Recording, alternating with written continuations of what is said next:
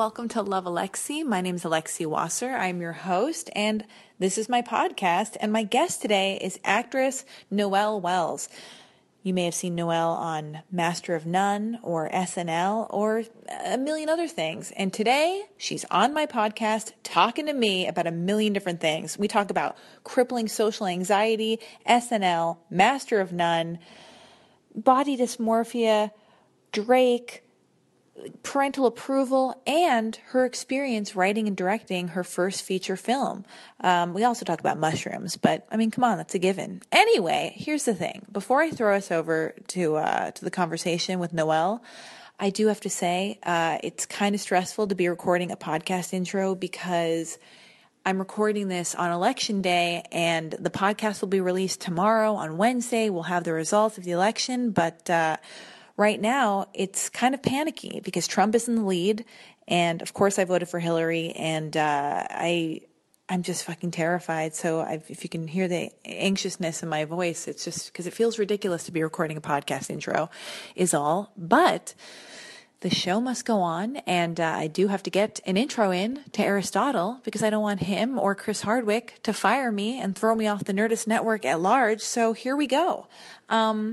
You guys, I would like to thank all of you for subscribing on iTunes. If you haven't done it, I encourage you to do so. If you like the show, the Love Alexi podcast, subscribing on iTunes, rating the show, leaving a comment, it really does help me. It helps me grow the show. And I read all of the comments, and I'm reading them right now, and they're so kind and wonderful, and I can't believe it. There is one mean one, and I don't love that. And of course, that's the one I'm harping on. But anyway, but all the love, I can't believe it. Thank you guys so much. And I also would like to encourage you guys to send in emails to the show.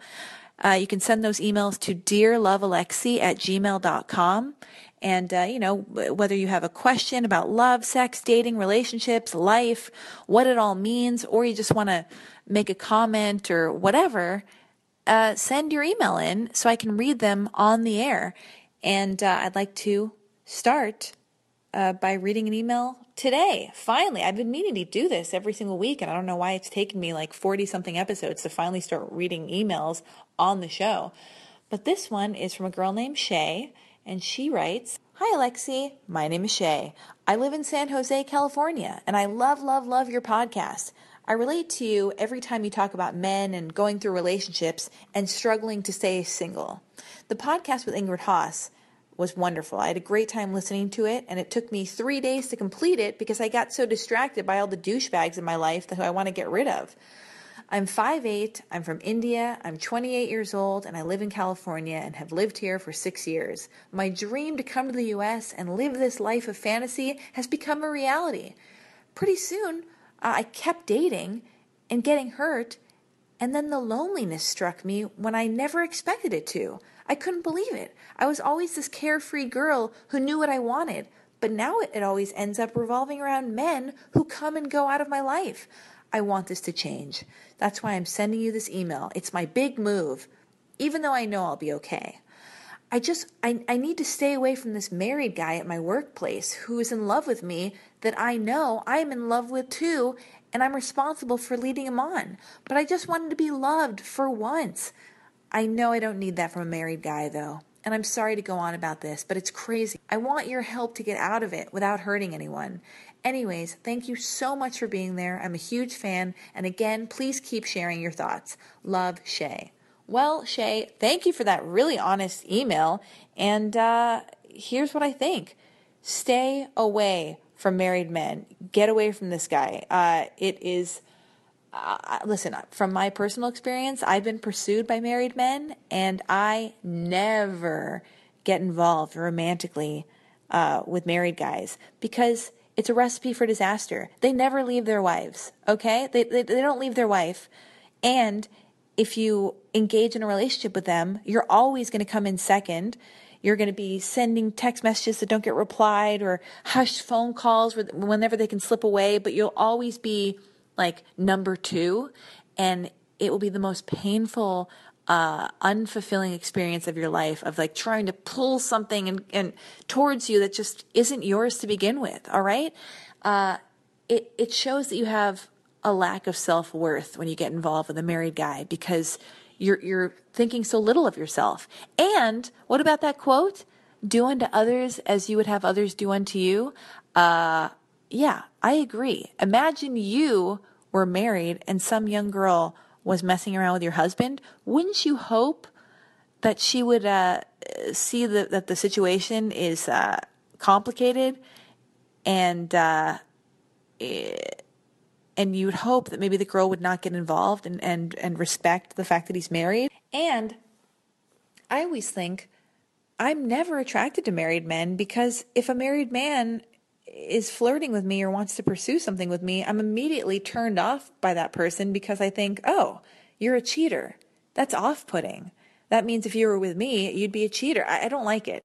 So extricate yourself from the situation, and here's what I think you should do. While I actually do think dating is fantastic, and I'm very excited to get back into dating because I'm so sick of the sabbatical I've been taking from drinking and dating. I'm so bored. I'm so ready to tap into my sexuality and my flirtatiousness and my sexual energy and prowess or what have you. But there's a way in which to go about it. And what I think is, instead of having, guy after guy and having all these unfulfilling experiences and hooking into one guy after the next, or trying to get something happening and maintain something with a married guy, which is just going to be so fruitless and unrewarding. Ooh, painful. Ooh, it's the worst. I know girls who have done stuff with married men. The worst. I mean, there are a million movies about it. Just anyway, spare yourself. It's bad karma. It's not cool. Anyway, what I think you should do is reroute the energy that you're putting out towards men, married or otherwise, and put that energy on yourself. I know it sounds cliche and lame. I don't think it should. How dare you? Anyway, put that energy on yourself. Put yourself first, okay? Take the guy off the pedestal. Put yourself on the pedestal, and, figure out what you love doing. Write a bunch of lists. It's such a cliche thing where girls will tell their friends, oh, you got to make your list of your ideal dream boyfriend so you can manifest the guy of your dreams. Well, that's fine and fun. Do that. That's great. But write a bunch of other lists. And, instead of just trying to conjure the ideal soulmate or what have you, write a list of all the places you want to travel, all the accomplishments you want to make, all the books you want to read, the places you want to go, the TED Talks you want to watch, the podcasts you want to listen to. Be curious about life, and it makes life so much more interesting, and it makes you so much more of an interesting person. And then what happens is you end up putting yourself first, and you make yourself the priority, and you become grounded in yourself. And that immediately makes any guy fall to second position, maybe even third position if you put your friends before the guy, or your family, or your work, or your career, or hobbies, or whatever. And then you're coming from a position of power, and you're grounded in yourself instead of just aimless and feeling like you could be, blown over by a gust of wind because you're giving all your power away to these guys who really don't deserve your attention or energy. Anyway, I hope that big sisterly rant I just gave you was helpful. I would never give unsolicited advice, but you wrote me. And thank you so much for writing in. If you want to follow Noël on social media, you can find her on Twitter at RealTomHanks with a Z, or on Instagram at Noël Wells. And you can find me on all of social media at Alexi Wasser. And now I'm going to shut the fuck up so you can enjoy my conversation, my open and honest conversation with Noël Wells. And I just pray by the time this podcast comes out, Hillary Clinton will have been elected as our president and not that fucking monster. Good luck. Enjoy the show. Now entering Nerdist.com. Are you recording? Are you on? Oh my god, this is amazing. Oh my god, you just came right up. How are you doing? How are you doing? I'm so good. You look so cute. Oh, thank you so much. This is Aristotle. Hi, Aristotle. Nice to meet you. Noël. Oh my god, sit down here. This is great. Okay, it's all happening. He was All just right. telling me about The Witch. The Witch. The movie? Yeah. Oh. Was it good? It was good? Yeah. Oh, cool. We got a good movie. So he was mid telling me that. I I'm like, really want to go see it. and I was like, Noël's here. Oh my god, stop telling me. Watch watch it with subtitles. Watch it with subtitles? It's in another language? No, it's just real thick accent. Real thick accent? Thick accent. Holy shit. Are you good? Are we good? Yeah. Oh my god, we're like podcasting. I can't believe What's it. happening? Is Hello? Is it already recording? We're already recording. Oh man, so you get to. I come in, you have me walking up. Yeah, I walk it, but I might cut into it. You never know. I could cut into it at any time. I'm not sure. We just start doing it, but then we heard your footsteps. We're like, oh my god, we're doing it! Action! Oh fuck. Oh, by the way, What's up, girl? I do cut stuff, so I'm going to ask Perfect. you right now. Okay. Can I ask? This is a quick aside. I will cut this part out. So, am I? me. Can I say you're single? You want you No. not even enter any of that, right? I think that I mean, we can talk about like what I'm like in a relationship or like my types of relationship, but let's not say that. or what the goal is, or, or how to make them work, or like how I know I'm going to be with somebody for a long time. Okay, so we're gonna avoid that, right? You can talk about that, but I guess just don't be like I'm single because don't This say is the that. exclusive. Okay, Sorry. No. Newsflash. Okay. Oh God. Noël Wells is on the market. No, please don't.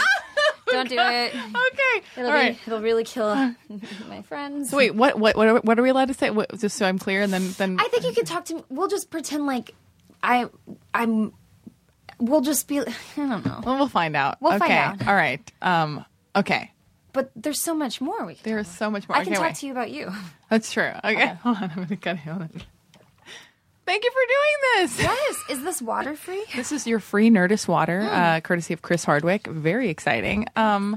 Tell me everything. Who are you wearing? You look.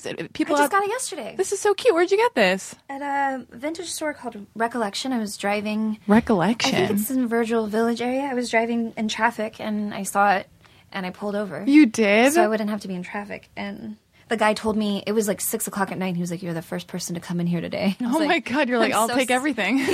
I did definitely look at all the clothes much longer, and You did? I was like, "Oh, I like this one, but maybe not today." That actually toys with his emotions more because he's like, True. maybe she'll buy the stuff. Yeah. But did you see that in the window when you pulled over? It was and you- on a rack outside. Okay, because I Called to me. It cawed to me. It's there's a bird. Parrot, guys. It's a parrot. You I'm guys. into puns lately. You I'm can't- sorry. No, it's okay. It's just not a visual medium, so I got to explain to the audience. I got to let them know what they're missing. I assumed we're gonna take lots of pictures Of and course. references, and throughout the whole podcast, like little things will pop up. And JPEGs. yeah, exactly. GIFs. I drove past some shop one day on Vermont, a very hip part of Los Angeles, you guys. And I saw, it was like a scene out of a movie where I saw a dress on a mannequin. I pulled over, made them take the dress off the mannequin, and walked out of the store wearing the dress. And I was like, this is amazing. I feel so fresh and, exciting. Where do we begin? Where have you been? You've been doing so many things. I like. Oh God. Oh, shit. Sorry, I No, was get gonna up say and- I like how close you are to the mic. So I know. tried it. And I listen back to the podcast, and then I'll be like really, really loud, and then my guests will be like, "Hey, wait what's for up?" No, I like it. I like it because it gives it like kind of a sexy thing, and you're like in it, and I don't really have to talk very hard. I can just like sort of feel through my voice, and you're laughing very hard. I don't know if this is put on or what, but it's very sexy. Okay, sorry. I'm laughing hard, and I'm trying not to laugh so much because I listen back to other episodes. Sorry. So Alexi, just I'll be here for the rest of the thing. I feel like I don't have to work hard at all. That's what it. I feel like back here I have to put on a show. Right here I can just like do one word answers and moan and. Oh my God, please do. I'm so nervous to do this. You are? Yeah, I don't really. I get very nervous on podcasts or talking to people that I'm not super familiar with. Although we know each other, but We've only met one time. I would like to impress you, and I know you have a fan base that wants to hear the stuff. I would like to be impressed. Yeah, Too. yeah. Thank you. But yeah, and I want you to like me, and I want everybody to like me, and I just want you to. Aristotle to like me. I just want Aristotle like me too. I'm not even kidding. It's like a running theme on the show. It's like I'm always like, I don't know. I think he hates me. He didn't return my text. He just shook his head no. I know he loves both of us. I think, right? He just went and saw Kanye West at the Forum. Oh, cool. He's going twice. He's going tonight again. Is it a new show? I went to the Madison Square Garden. Is it the one with the platform that floats? Yeah, I saw that. I fell asleep. You did? How? I don't know. I think it was That just good, so overwhelming, and I I was like, I don't understand how I was like, oh, I'm going to participate in human experiences and overcome my social anxiety and, you know, do the things that people do. And I don't know if it was like hypnotic or boring. I couldn't really. Is it boring, Aristotle? I don't know. Was it boring? The Kim K video gets a little... It's like, Wait, there's a Kim K video? What the fuck are you talking about? I don't know. I fell asleep. I think, Get up on that mic. I don't know how it happened, but it was the loudest thing I've ever been a part of, and it felt like I described it like an alien abduction, because he's just like hovering over people, and it's like the scene from Independence Day where all the people are waiting for the aliens, and then it explodes everybody. But I don't know. Somebody was like, no, those people are all faking it, and I was like, no, they can't be. They seemed so into it. Like, oh, I've only seen it from when Kim Kardashian was on Snapchat not that long ago, before she was like tied up and. You know what I'm talking about? Yeah, you know, yeah. I mean, yeah. What is that YouTube thing where that girl got kidnapped? That thing, like the first viral spoof. No, the first viral spoof. It was something girl. Do you know What? Who's this? There was like this. Anyway, it was like Lonely Girl. Lonely Girl. Do you remember Lonely Girl 19 or something? And then it was like people thought this girl was. Never mind. Anyway, when you said Kim Kardashian tied up, I thought she was doing a Snapchat series where she was doing a Lonely Girl. But I remember she got robbed. No. Yeah, she got robbed. And then I would only, now I want to know about Lonely Girl. I'm like, who's this Lonely Girl? But I would only see Kanye is like, we're like best friends, but I can call him Kanye, right? That's what other people call him. Yeah. Okay. I would only see bits and fragments of his concert from like via Kim Kardashian's Snapchat. So I would always like see him coming down, and then I felt like I was backstage, like following my bae. Your bae, yeah. Follow y'all bae. Oh God. Was she ever on the platform with him? Because that would be cool. No. But maybe she was. You will never know because you fell asleep. I fell asleep. You fell asleep. Do you get social anxiety? Oh my God, I don't even understand. Yeah, no, Me too. Yeah. Well, we both seem pretty neurotic, but very self-aware of it. Yeah. And I feel like we're both constantly trying to figure out how to overcome our own minds or our own selves or something. But horrible. That's the thing. How do you deal with it? Because I just don't go out. That's, you know what? And I want to get over it because I want to experience my life, and I like people a lot. Yeah. And I want to know what it's like to exist like other people. But I think I like to sit down during concerts and like be in corner. I don't know. Be in corners. I just want to be a part, but I want to be a part of it. I want to cut loose and stuff, but it's like I don't know. Can I tell you? I actually realized I had a moment of clarity, and I realized I don't want to socialize. I don't want to go out. I don't want to do it because my social anxiety is too much. And I thought, you know what? Let's just leave it to this podcast. I'm going to do this podcast once a week. That's my opportunity to socialize. You and I can have a sit down chat for about an hour and a half. That's great.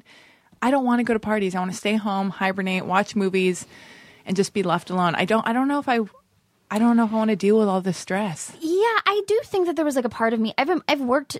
I worked since I was like very young. I didn't really have a college experience because I was constantly working and going to classes and Acting? No, I did no. I'm still excited. I know I was very excited about acting. You're like, no, and I'm like, ugh, I'm not deflated, but I want to know about all your work. Oh well, I mean, I guess up until very recently, I just busted my ass my entire life, and I felt like I missed out on a youth and like participating in those sorts of things. And I am coming around to the idea, like, no, I think those people like were confused, like they thought that was living, and then like they eventually come to where we already are. Oh yeah, do you know what I mean? Because I did this thing recently, and it's very embarrassing, but I liked that it happened. I went to like a music festival, but it was like a really disorganized one. I think it was supposed to take place on a beach originally, but then they had to change the venue, and it was like in a medical center parking lot. Beach goth? It was beach goth, yeah. Oh my God, I heard that there was like so many complaints about this. It was horrible. I paid, so I was like, there were all these bands that I had been listening to that were all playing beach goth, and I was like, oh my God, here's my chance. So I was in Texas, but I bought a plane ticket and I bought a VIP pass. I was like, this will be a way I can enjoy a music festival if I'm not like getting pushed around and stuff. You went by yourself? No, I had a friend come with me, but it was mostly for me, and it was like one of the most comically nightmarish scenarios. It was like all my worst nightmares. The VIP section was like very, very tiny and only for one stage, and so most of the bands that I wanted to see were actually indoors, but the places were not venues. They're not like fire coated venues. So like the entrance and the exit were the same door, and it was like overcrowded. I couldn't get to see half the bands that I wanted to see. There was a point where we were all stuck inside this building, and people were trying to push in and go in and come out, but it was at such a standstill that if like a firecracker went off in the middle of it, we'd have all died. And I was just standing there like not being able to move, being like, well, I'm ready to die. Yeah. And I will laugh because I put myself in this situation. It was so awful. There was like one point where so there was this band I really wanted to see, and it was actually kind of the band that I flew in to see, which was Tomorrow's Tulips. It was just like this two guys, they just shred on guitars. It's like very trippy, like cute? rock. So cute. Like tall? They're like skinny blonde guys that I don't really know anything about them, but they're cool and I like them. And so they were like, you can't get in here. Nobody else is allowed in. And I paid extra. I was so upset. I like went to this back area that they put sand on the ground to make it feel like the beach. And it was just I just started bawling, like sobbing, weeping, being like, I can't believe I'm so stupid. This is like my nightmare. And of course I think it's funny, but I'm also like really embarrassed that I thought I was going to live my youth and I was going to get it back. But then at the last second, I was like, you know what? I'm going to try again. And I went and he was like, you can't get in. And I was like, but I'm VIP. And he goes, all right, you can go in, but you may not like it. Because it was so crowded. It was so funny. But I walked in right to the like when they did their main song, and I liked it. It was good. But then there was like a point, it was just so awful. I saw the Violent Femmes, and there was no VIP section for that either. So I just paid like an extra $150 to just get shoved and be more upset about it. But I realized when I saw the Violent Femmes and people kept shoving, and I was on like an incline with all these people, and all these people were shoving, and every once in a while I'd be like, we're on an incline. And then I would cover up my mouth and I'd be like, oh my God, I'm a mom. And then I'd be like, calm down. And then I'd be like, stop pushing. And then I'd cover my mouth again. And I was like, and I'm just like crying because I'm just a mom. I'm a mom. I don't like any of this stuff. And I'm like chiding people. I'm chiding like grown men. And I'm like, we're women. Stop shoving. And, but it was good. It was like one of those moments where I was like, well, I didn't really miss out on probably much. I think I came to that conclusion when I made eye contact with a man right as vomit and blood shot out of his nose. Oh my God. We looked deep into each other and I was like, cool. Like, I'm glad I got to see that. And who was that guy?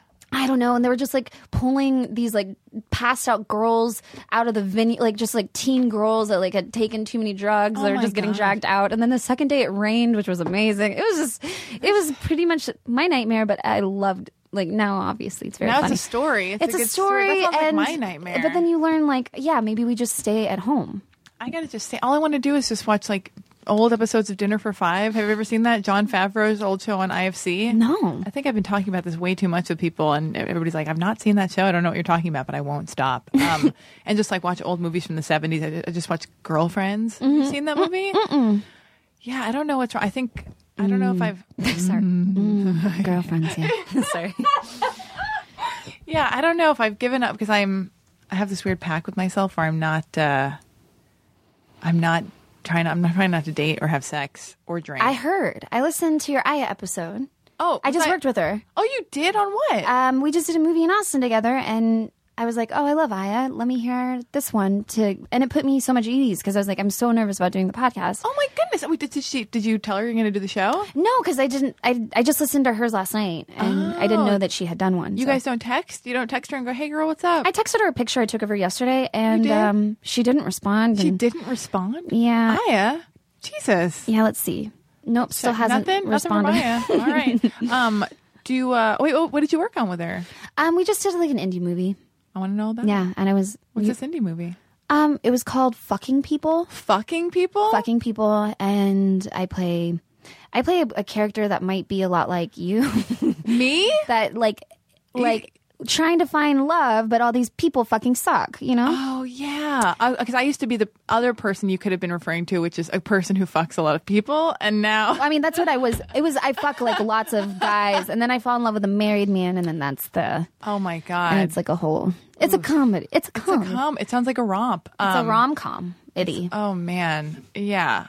I remember one time... Oh, God, I don't even want to go there. But So yes, you are not. You're celibate, or you're taking a vow of. I don't know what I'm doing. I'm taking a break. I'm staying at home, but part of me feels like are you really saying what I'm trying to pretend I'm doing like internal work and I'm learning to be a whole person and I'm doing, I'm recalibrating, but really what I think I'm doing is just like Hiding? terrified, hiding, giving up, just eating too much at home. No. Don't say that. I know I'm not. I watched your short and I laughed out loud when You you measured your leg. Oh, my I was like just ridiculous. I was like, well, yes, we've all been there, but it's so ridiculous that women are put through that. However, you know what I mean? Yeah. Like that you would ever think there was an ideal measurement for your leg. You know what I mean? Oh, I made sure to include that because I used to care more about the size of my thighs. Yeah. I used to like define myself by the size of my thighs, being like, I can't go in public. But now,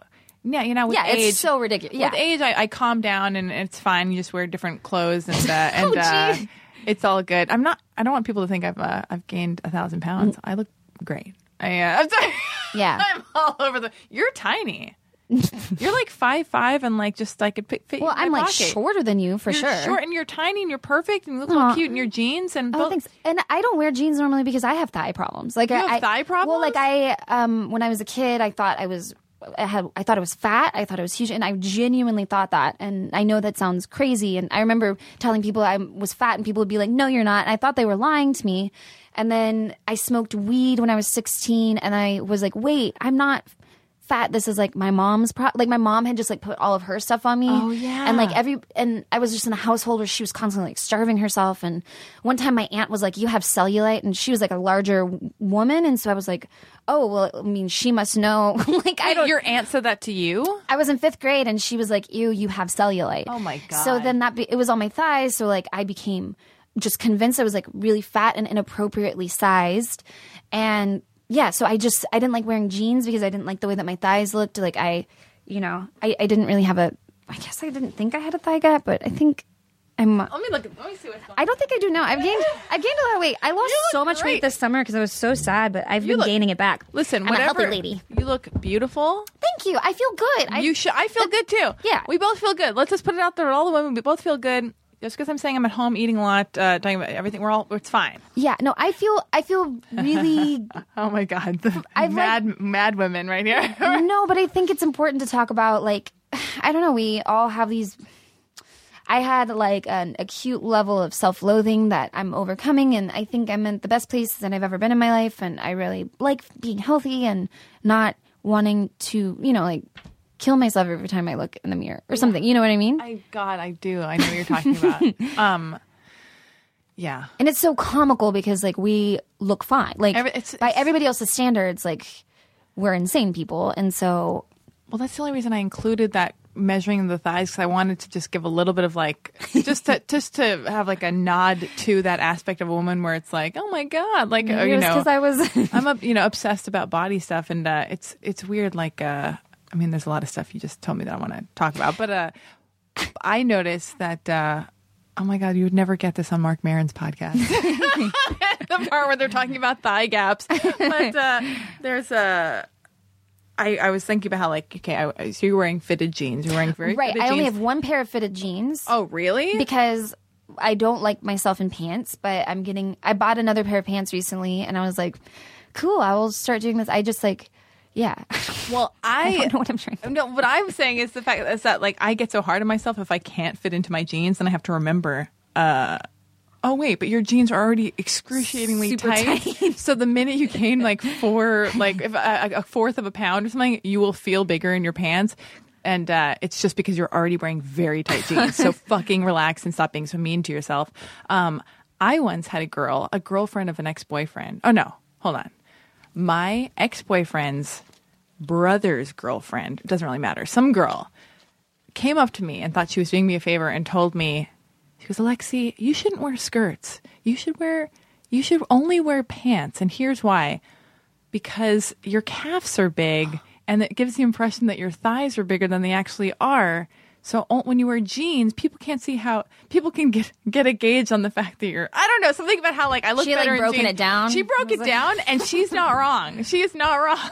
Oh my God, she's not wrong. So I'm like, yeah. Don't wear skirts. So I have like this weird. Anyway, whatever. We're women. The weird stories we tell ourselves, the things we put our importance on. But Listen, God, let's talk about accomplishments and like career stuff Oh, and our sure. brains. You know what I Our mean? brains, yeah. But you're working on this movie with Aya. Yeah.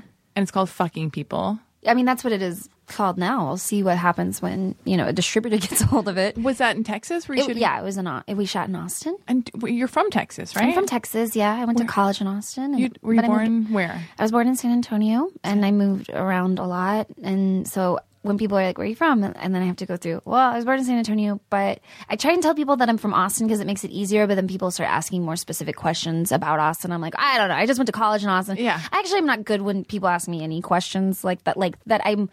I get that. I have a thing about questions like that. I just get in my head. I'm like, what do you need the information for? Like, I get very I'm just like, well, yeah, no, okay. Well, I was born, and I get that people can like start conversations based on those sorts of things. But like, I feel like I just want to jump into a conversation and be like, yeah, this is how much I hate myself. You want to talk about that? Do you really? You're saying that a lot. I mean, oh why? yeah. No, I do. Are you on antidepressants or anything? No, or anti-anxiety? No, I don't really like that kind of stuff, and I never have, and I react very like volatilely to it. Recently, I had. My friend gave, I almost had like a nervous breakdown this summer. I wrote and directed a movie recently, and like I've been going through a lot this summer, and I think 2016 for everybody has been just garbage. And why is I've talked about all of that. What's the name of the movie? You wrote and directed a movie. I wrote and directed a movie. It's going to be called Mr. Roosevelt now. Mr. Roosevelt. Okay, we'll go to that. It's comedy. What were you going to say? The 2016 was garbage. 2016 is garbage, and I was like kind of having a lot of meltdowns. I knew I'm very close to a nervous breakdown. And a friend gave me some Klonopin, and I have taken Xanax before, and like it just puts me to sleep, and then I'm really agitated. Did you take one at the Kanye West concert? No. Okay, I'm just trying to piece it all together. It was like the same month, but then I ended up taking Klonopin because I had a friend being like, no, Klonopin's so different than Xanax. He's like, you'll really love it. I took Klonopin and like had like. I melted down so much, and I was staying at a friend's apartment that I almost wanted to break things, and I was just screaming and crying and like sending angry text messages to people that I knew, and I was like on a Klonopin? Is it on Klonopin or Klonopin? I don't know. Oh my Klonopin? God, I have no idea how to say. I got one time when I was like a teenager coming down from speed, and somebody said, "Take this pill; it'll make you feel better." And then I was like, oh, I already took speed. I'm going to be trying to be responsible here. This seems crazy. I don't want to be out of control. And I did not take the Klonopin or however you pronounce it, but you took it. It's supposed to mellow you out. Oh, it made me insane. And I've taken other things before. Nothing has the reaction. I don't think my stuff is a brain chemical. I think it's like I think like had a pretty bad childhood, and I think it's just like an emotional thing. I think my brain's kind of like twisted around, and I don't think pills are going to help it. I think it's going to take like therapy and like reorienting myself to like be normal. Well, so the Klonopin didn't work out. No. That was adverse effect. Did you break stuff? No, I didn't, but I did like send. I wonder what that is. I did like reach out to a couple people that I was kind of having like problems with, and like said incendiary sort of things, and then the next day I was like, I'm past all this. I don't know why I like opened this back up. It was just like a stupid. Oh my God, I go through that shit all the time. I'll have like a weird Sunday. Like last Sunday, I'll have a weird Sunday. It's like cloudy outside. It's cloudy, and I'm just like, where's the warmth and the kindness in the world? Why does everybody hate me? And I'll just be like, I really wanted to connect when I was talking to that person at that party. Why wouldn't they open up and connect with me? All I wanted to do was be nice and be friends, and everybody's just so closed off, and I'm trying my hardest. Like, that was me last Sunday, like having a weird meltdown. I take propranolol. Have you ever taken a beta blocker? Oh yeah, I do take beta blockers, and it doesn't help day to day, but I did. I started taking beta blockers for like auditions. Yeah, and I will say it did help me with one thing. 4 years ago, I saw a woman get hit by a car. Oh my God! And I had like all these. I had PT. Like I had like nightmares about it, and I would wake up thinking about it, and the image was in my head all the time.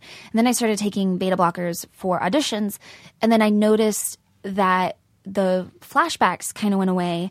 And when I looked into beta blockers, they actually do, like, they've done studies with people that have PTSD, and it keeps you from reliving those moments. Really? And it actually does help people with flashbacks. And so it did help me. It helped me move past that situation. So I recently got another prescription of it, and I take them because I'm like, well, the least it'll do, it'll keep me from like playing repetitive thoughts, which I have like I used to have a really worse time with like recursive sort of like thoughts and memories and words that I say would just like echo in my brain. And really? I would say things to people at like a party, And if it came out slightly wrong, I would beat myself up for days from it.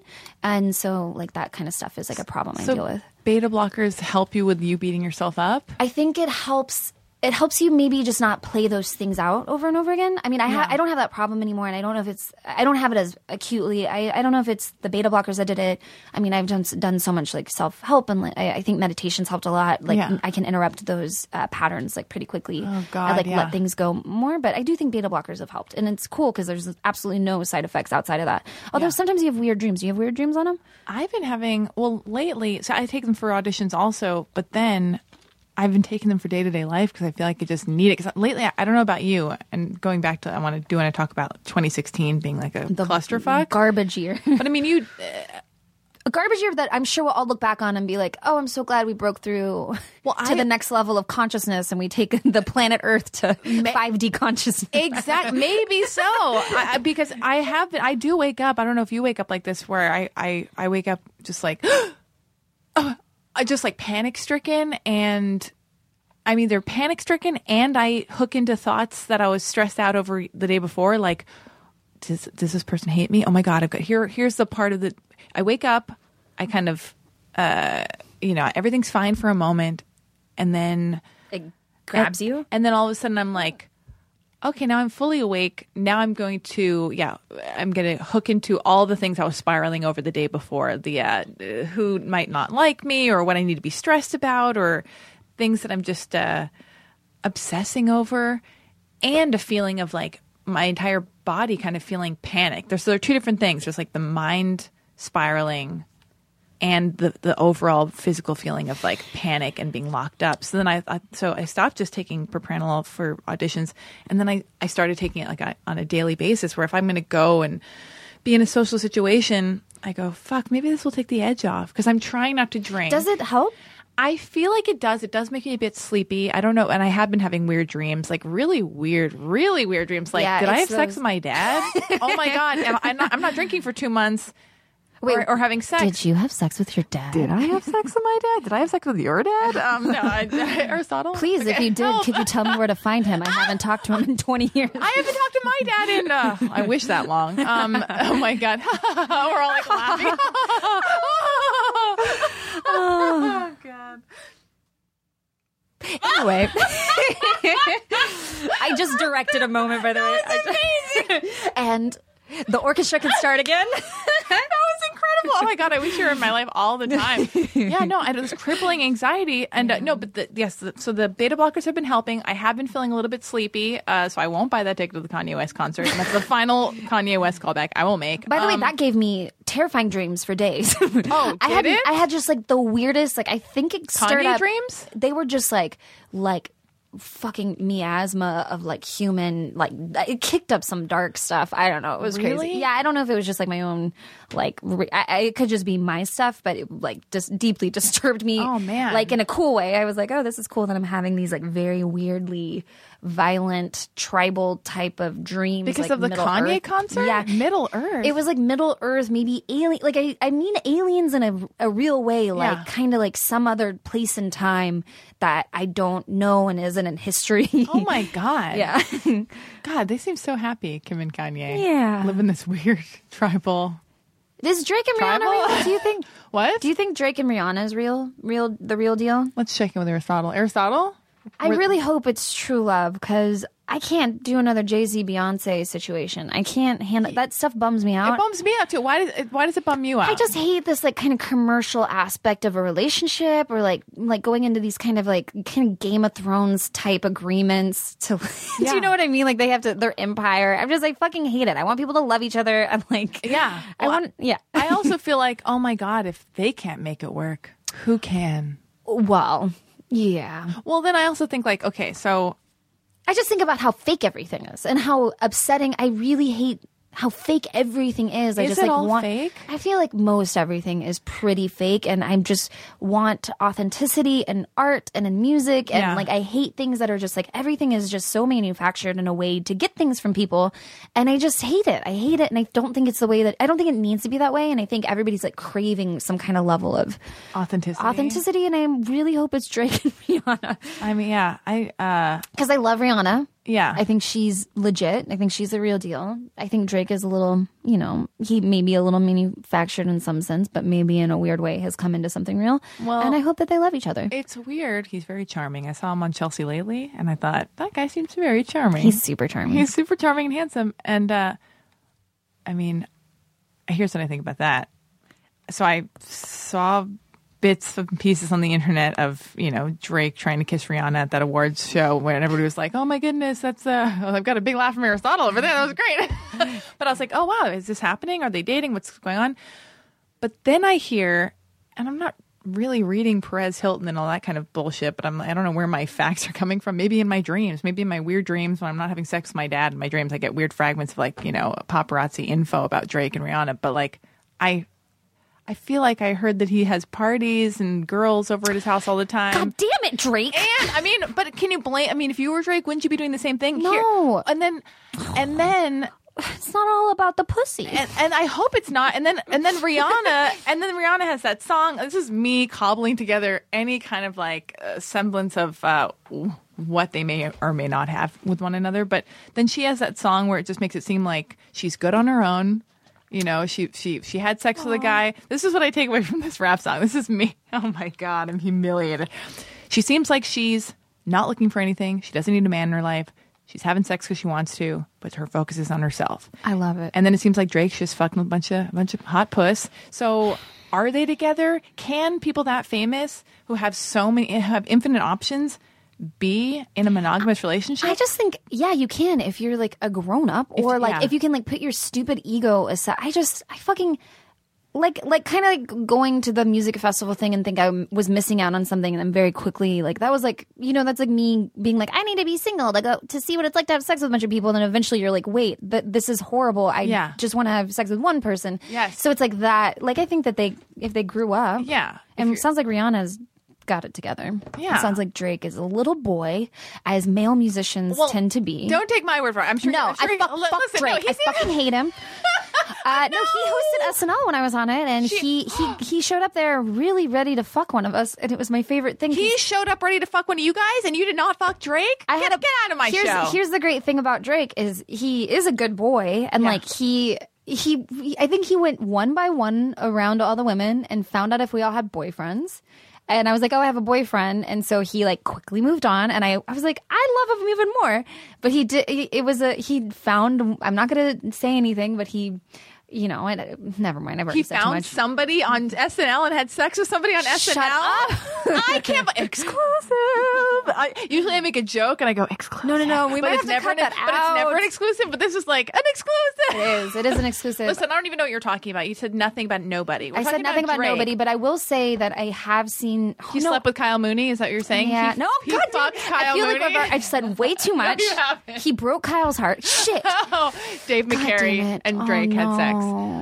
Listen, hold on. But there's so many. It's anybody, because there are a lot of people that work there, and I will say that's all I'll say is there are a lot of women that work at SNL, not just people that you see on SNL. But he was, and then he I think he broke that person's heart for Rihanna. It was a whole thing. But wait a minute, hold on I a don't second. know. Wait, It's hold on. He was visiting. Well, he was Rihanna? No. Oh. He was hosting the show. I don't know What his love life was. Oh, I thought you said he was visiting Rihanna and she was hosting. No. Okay. No. I wish Rihanna hosted SNL. Oh my God, this changed. Okay, so he hosted the show. Did he do both? He hosted and he was the musical guest? What a guy. Remember. I think so. I don't know if he also was a musical guest, but I think he was. Yeah. I don't think I could have sex with Drake. I feel like, not that you're asking or anybody who's asking. I saw he sends dick pics. He does? Does he have a big private? Huh? Don't make me have to cut all of this shit. This is too good. Yeah, I know. He sends dick pics. So I've seen his dick. Is it big? It's Can I Google it? I think you can, because I think he does this. So girls have been Dick sent me a picture of his dick. Is it big? Jake. I like to describe I it just gulped into the mic. I'm like, I like to describe it as a palm tree. What? Because it's it was so long and thin that the phone didn't know how to orient it. So he sent it, but then you would show it this way, and then the phone would flip it around because it was Are you telling me Drake has a long, thin? Is this what this podcast has come to? And it was like, it had like, it looked like a palm tree because there was like gradation. There were like rings on it. Oh my God. And who knows? This person might have not had. God damn! You might have to cut all this out. I might get in so much trouble. Oh my God! Don't or say not. anything. Nobody would listen. Don't say it. Nobody's listening to my podcast. But don't talk about the person. And you're not. You haven't. But I'm afraid it's Kyle Mooney. Kyle Mooney. Stop it! He's gonna be so mad at me. But you can't not like talk about the fact that you've seen a supposed picture of Drake's dick. He could have like, you know, like presidents have like fake versions themselves, like when they go travel, so that if they ever get assassinated, like the fake one gets assassinated. Is that a thing, or is that just in movies? Where you have like a ringer? Look this up. Just kidding. I don't know. So it could have been a Drake dick ringer. Like it could have been something that looked like he's like sending him, but it's not really because when that girl, there was another woman who like leaked his pictures online, and I was like looking at them, being like, "Is that the dick I saw?" You know what's interesting though? But I have heard that if let's say you're hanging out with a celebrity, with a famous person, the famous person will test their entourage by giving little bits of like information to certain people in the entourage, and then if that information leaks, the celebrity knows who leaked the information, who to cut out of the circle. This is all so Drake might be doing that with the dick pics he sends. If he sees a leaked photo of one dick on the internet, then he knows that bitch ain't trustworthy. Yeah, totally. Well, I think my my audience got what they wanted with this pod. Wait, can we get okay? We're gonna take a moment from Drake dick pics, which is, I mean, where do we go from here? But I don't know. We've traversed a lot of territory, and I just gloss over a lot of things. Well, I want to know. So I do want to talk about SNL, Master of None. You writing and directing your own movie, right? Yeah. Are you under a vent? I am, but it's okay. Is it too cold? You know what? I have a jacket. Look, do? I have a simple solution. We can even. Do you want to move here and I'll move here? Because I feel like I'm looking. I can see Aristotle peripherally because I usually sit here when I do the interviews. Okay. Oh, you can do it on this mic because this mic's live, right? Oh my God, we're moving. Oh, this is great. Field trip. Girls got cold. Yeah. It might not actually be better here. Well, I'll move if I can't. This could get change toasty. Because are we live? Yeah, this could change everything because I usually sit here when I do interviews, so I don't look at Aristotle. Right. But I wanted to mix it up because I felt like I got stagnant doing interviews in this seat. Oh, hey, girl. Hey. Oh, it's like we're starting over. Oh, I can see him laughing at me. This is great. Yeah. And I like it. I couldn't handle it just now. I was like, like while I've been doing this interview, I've been like, oh no, I can see Aristotle. I feel self-conscious. How am I going to yeah, we can talk about whatever you want, I guess. Just kidding. Anything you want. I'm very honest. I don't like hiding things. I like to be really. One thing I don't. Maybe this is another thing I don't like about podcasts is like everybody seems to have like their perfect like soundbite sort of version of events, and Not me. Yeah, I can hear inauthenticity in things, and I just. But I don't. Sometimes I don't think people can handle how like just. I'm very frank and very honest, and like I'll meet people and just be like, my dad kidnapped me when I was 5. I'm like I'll like just like pour things out. I don't know why I'm like that, but I do find the people that stick around in my life are usually the ones that can handle it, and then they're like the coolest people. So, well, that's why I ended up going to. That's why I went to this party this weekend, and I felt so alone at this party because I felt like I know what party you were at because my friend was at that party, and I heard that party was just like. A bunch of awkward people. Oh my God! Thank you. Oh my God! This will have to be cut. Can I just tell you? Or you know what? Like awkward people, and then a lot of fakey sort of stuff, and like John Mayer was there. I heard John Mayer was there. I was like, oh my God, maybe I'll stick around. I was sober. I was like, wait, actually, can I leave this in? But then bleep certain bits of it. Yeah. Like I'll bleep. Sure, whatever. Okay. I don't care. Yeah. Thank you. Oh my God. Wait, was he wearing a costume? Here's what I felt from that party when you're talking about like. I need authenticity too. So I went to this thing and I'm not drinking. And I was like, is it because I'm not drinking? Am I projecting these things on these people? Because what I noticed was I felt like everybody was there and to the naked eye, we're at a party, people are smiling, but I felt no joy and it felt very like, I'm not having fun at this thing. This is not fun. Is this just me? Are these people having fun? Why do I feel like I can't? Like I tried to have a conversation with one. I was being nice and I could feel like nobody was open or receptive. And I thought, okay, like I can't expect people to want to be open, but it like broke my heart and made me feel so empty. What's the point of going out? Maybe this is why we have social anxiety, not because there's anything wrong with us, but because I'm too raw. No, just the people fucking suck. I don't know. They're Yeah, thank you. That's why I only want to talk to people that I want to talk to on this podcast. I just think that people, I don't understand it because there's nothing in me that wants to fake anything ever. Yeah. I am not out. I got into some weird habits like over maybe last year where I found myself trying to impress people and then I would go home being so disgusted with myself, being like, that wasn't you. Why are you doing that? Do you drink? I don't really drink. Okay. But when I drink like it's like takes 2 drinks and I'm out. Yeah. And Well, you're tiny. You're like you're 5'5", and yeah, and I black out, which is that's really fun. People love that though. People love that at parties. They do. But I black out joking. in a way that's like it's terrifying to not know what you said or you did. I'm joking. I was joking. No, That's but like not fun. it's not. It's probably why I don't drink because I'm like, well, I don't like that. But but the crazy thing is anytime I drink and black out, I'm like afraid that like I did something terrible or got angry or like I killed someone, and everybody's just like, you just like went around and said how much you loved everybody, and I was like, that's nice. so nice, but I wish I could be awake while I felt that way. Yeah. Like, Yeah. It's I like drinking so I can alleviate my social anxiety at these party things, but then I wanted to see if I can walk through it and then without the drinks. without the drinks, and it was just weird. It wasn't fun. And the only good thing about not drinking is you don't wake up the next day going, what did I say to people? Oh my God, am I humiliated? But I had a whole weird spiral. Anyway, I'm rambling about this, but I had a non-hangover spiral. It was just me just being like, why are people so cold? Why won't they just connect? But Well, I'm glad that I've been going through similar things my entire life, and I'm here to just say that there's nothing wrong with you. Thank you. That I think people suck, and I say that with love.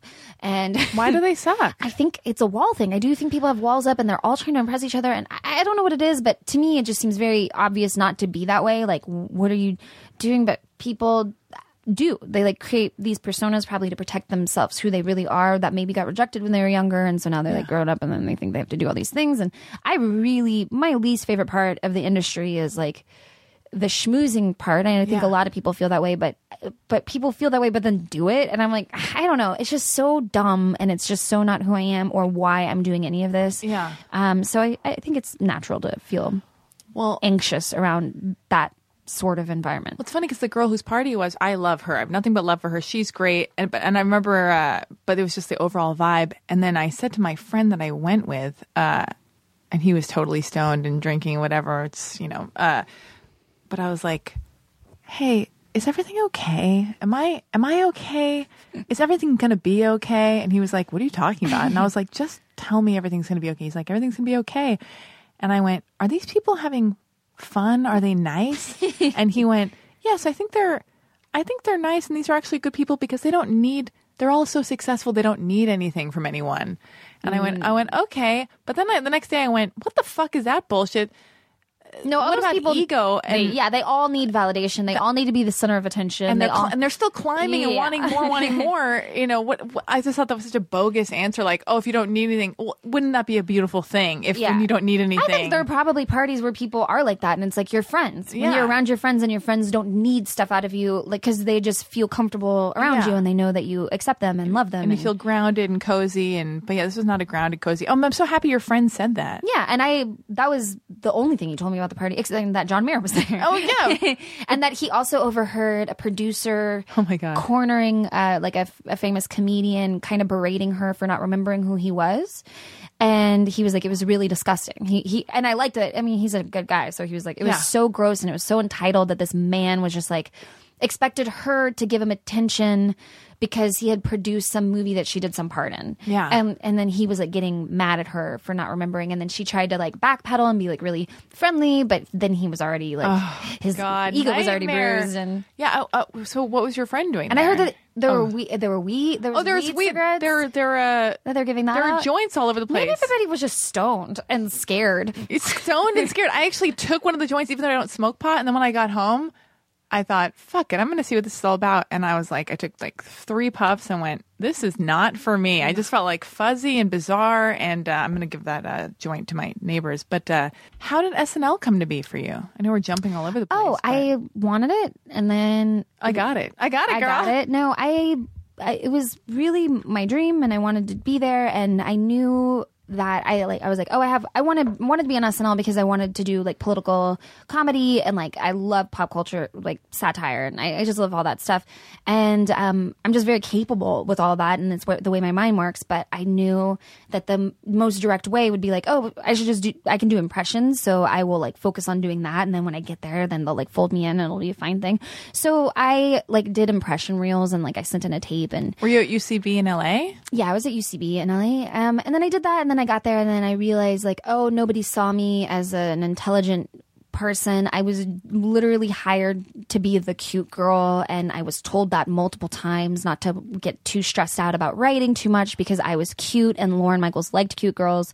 And at first I'd be like, oh, okay, cool, and then I walk away and be like, oh, wait a minute, but what about my brains? And like, I wrote so much stuff that I look back on it now, because like at the time I was like, you fucking suck, you're so terrible at this, because nobody would laugh, and like it just my sense of humor didn't seem to like really click with people. And now like just like getting 2 years, it's only been 2 years, but like 2-year perspective, I'm like, dude, my fucking ideas were really good.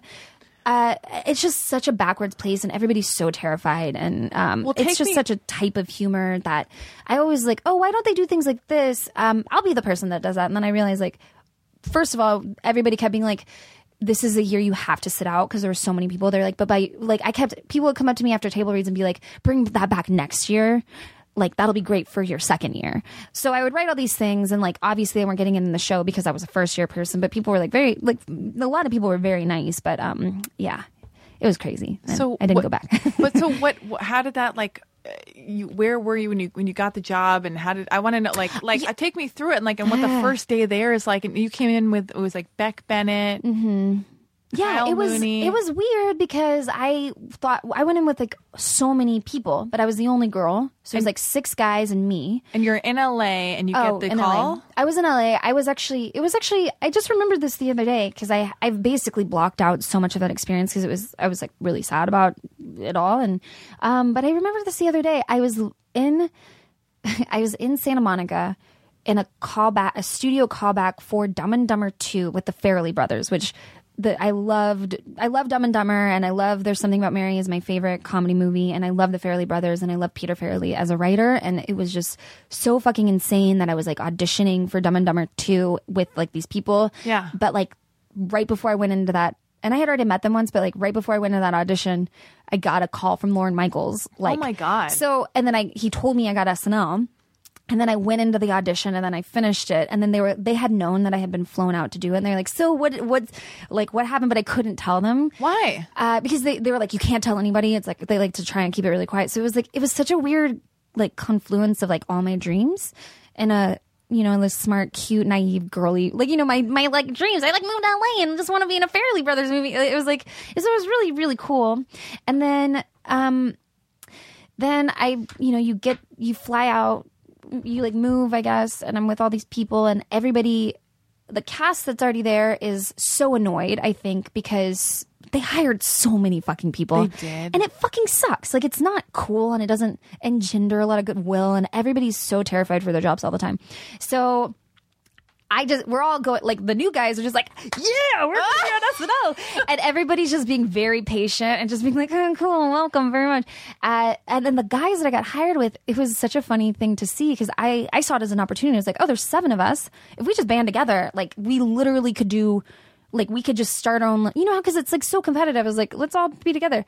But they all, like, their egos all went through the roofs in such a comical way. Each person had their own version of it, and I'm sure I did too, but I tried my best to like keep it like I didn't want to like be stupid, so I was always like undercutting everything good that happened by being like, I know this place can suck, so like anytime anything good happened, I would just be like, but it could get worse. So I never even celebrated the good things. So my whole beginning of SNL, when all the best things happened, I was constantly throwing my experiences under the bus. And then by the time it got really bad, I was like, man, I should have really enjoyed when it was good. Yeah. But anyway, it was very weird. It was so weird. It was just a weird experience. And all the guys were just like so competitive, and like it wasn't, there was no sense of family. Like there was no like, let's make this together. It was just like, it's like everybody was like taking their own tests and like, you know, it was just Wow, I hear that. You hear that. It's very so like, dumb. And I was like, and I knew that there's a better way for this, and it doesn't have to be that way. And I could see, I could just like see the long version of it. And I'm like, you guys are all reacting to a moment that's so dumb that if you could just like broaden your point of view, like there are ways to overcome this and just like insulate yourself from all the fear. But nobody wanted to do that with me. So I was also alone. It was so dumb. It was like the loneliest year of my life. Did you make any friends over there that you still talk to? I made friends with interns. You did? They're the only people, literally the only people that would talk to me. I'm on television. I have like my dream job. Drake is sending you dick pics. Yeah, no. Drake, he was great. He talked to me. Like, so there were my favorite moments from that show are just seeing like the way that certain people handled their careers and how they interacted with people. And so like, I remember those positive moments. Like Drake was wonderful, like such a great guy, so nice, so generous. I think for the most part, it's like pretty real.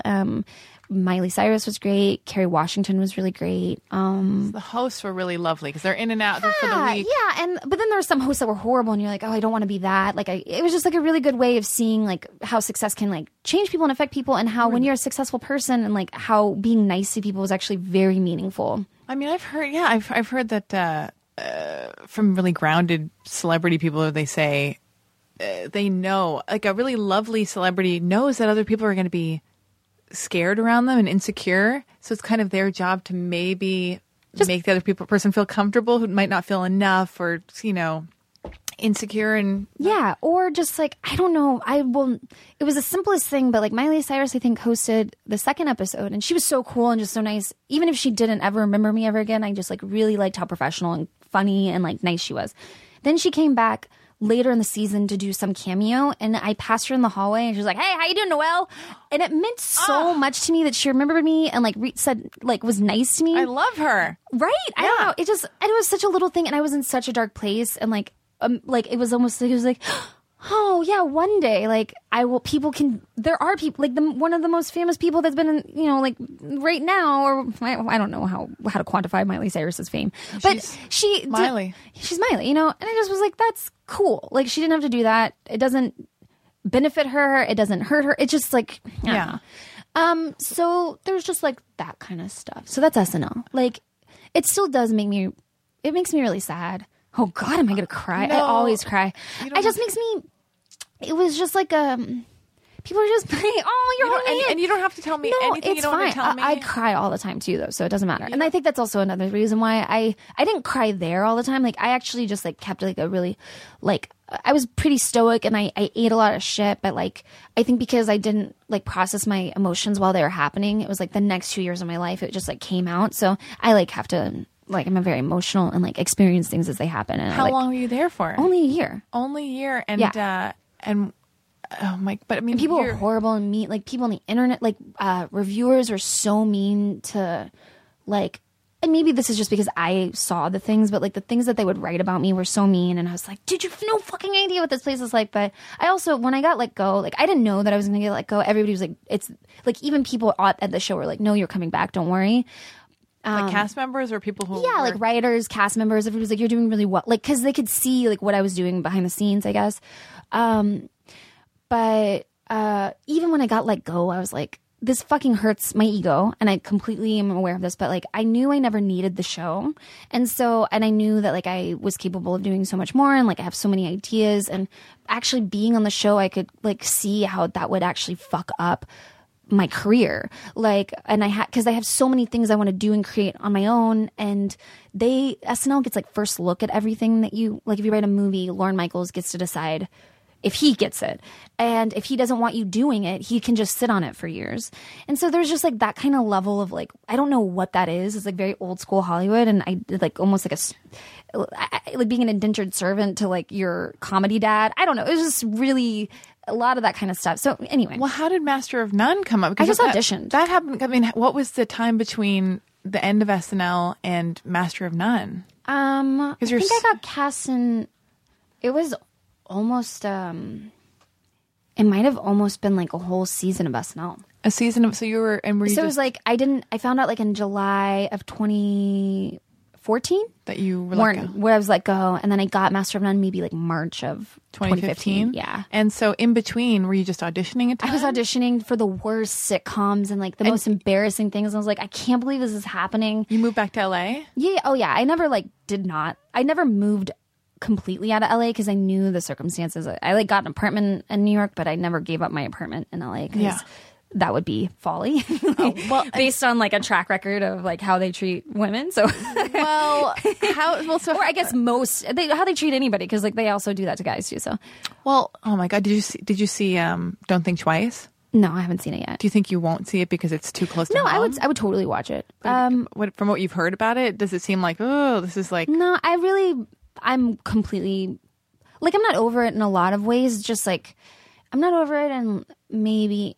I'm really bummed at the way that people that I continue to interact with from the show, how they look at me and treat me. Now? Like, yeah, I've run into some writers from the show, and, you know, they just never saw me as a smart and intelligent, capable person, and I just take that for granted because I'm surrounded by wonderful people that think I'm intelligent and know my value. I don't know. They know what's good about me, and they know how hard I work and how they know how funny I can be. And so to have these people like see you in a certain way, in such a fucking, it's so gross. And like in it, almost all my interactions with them, I think by now, like, it's been like 2 years, and I think they would just be at least nice to me, and they're not. And it, like, I will cry for days. Like, where do you see these people? Like, if they're in LA, or I see them at a party, or like I go to New York a lot, and it doesn't really matter. I did go in and audition for a show recently with a bunch of people from SNL, and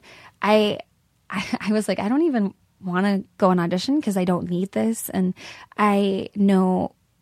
But they should probably have just like made me an offer if they want me, like the type of part it was and stuff. Yeah. And the casting director somehow convinced me to come in, and I did the audition, and they made it seem like it was just like me and like a couple of people. They're considering it was like 40 people. Oh man. Was it a callback or just a first call? I don't know, but I just know. And then Were the producers in the room? There were producers in the room, but they were so rude to me and so dismissive.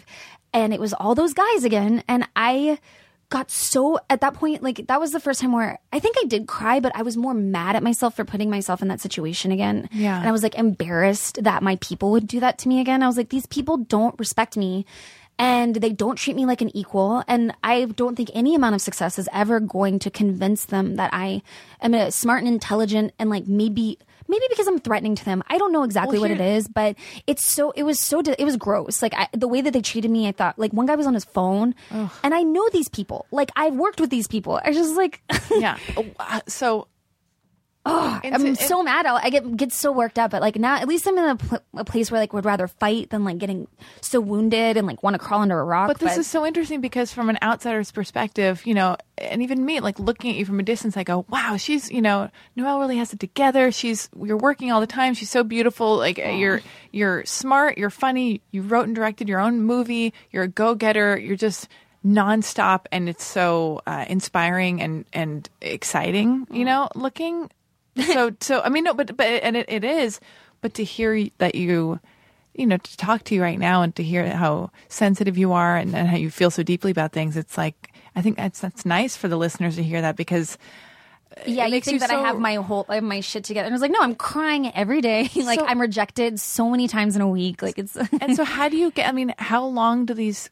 Because I can totally relate to what you're talking about, and it's so painful because it's like this internal suffering and feeling so deeply about these things, and that's why, again, going back to that party, I know I'm harping on that, but it's like I look at those people and I go, oh my God, I'm almost jealous by how tough they seem. I feel like they don't cry. They're just, it seems like they've got this hard exterior or something, and I'm just like way too sensitive. And then I look at you and I feel like I could easily start crying right now, and I'm looking at your eyes and they're like welling up, and what I want to know from you is, how do you, this is more for me and for listeners, girls or boys or whoever the fuck is out there listening, how do you get out of those painful internal spirals? How long do they last for? And how do you fucking get yourself out of these insecurity, sad, emotional moments? Well, I let them happen. I don't like fight them. I don't think that there's anything wrong with me feeling those that way. I think sometimes I get frustrated that I feel so much, but through time, I know that my intuition is more right than wrong.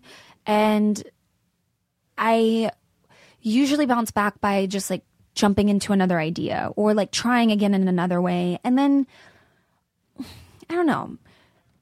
I don't really know. I just keep going. You just keep going. I'm very scrappy. Yeah. And I have a lot of things that I do care about. I mean, it's not easy. Like I always want to give up. I just did this movie and there was like a point this summer when I was editing it and it didn't, like, you know, things are hard. They're not exactly the way you think they're going to be. And What is this movie?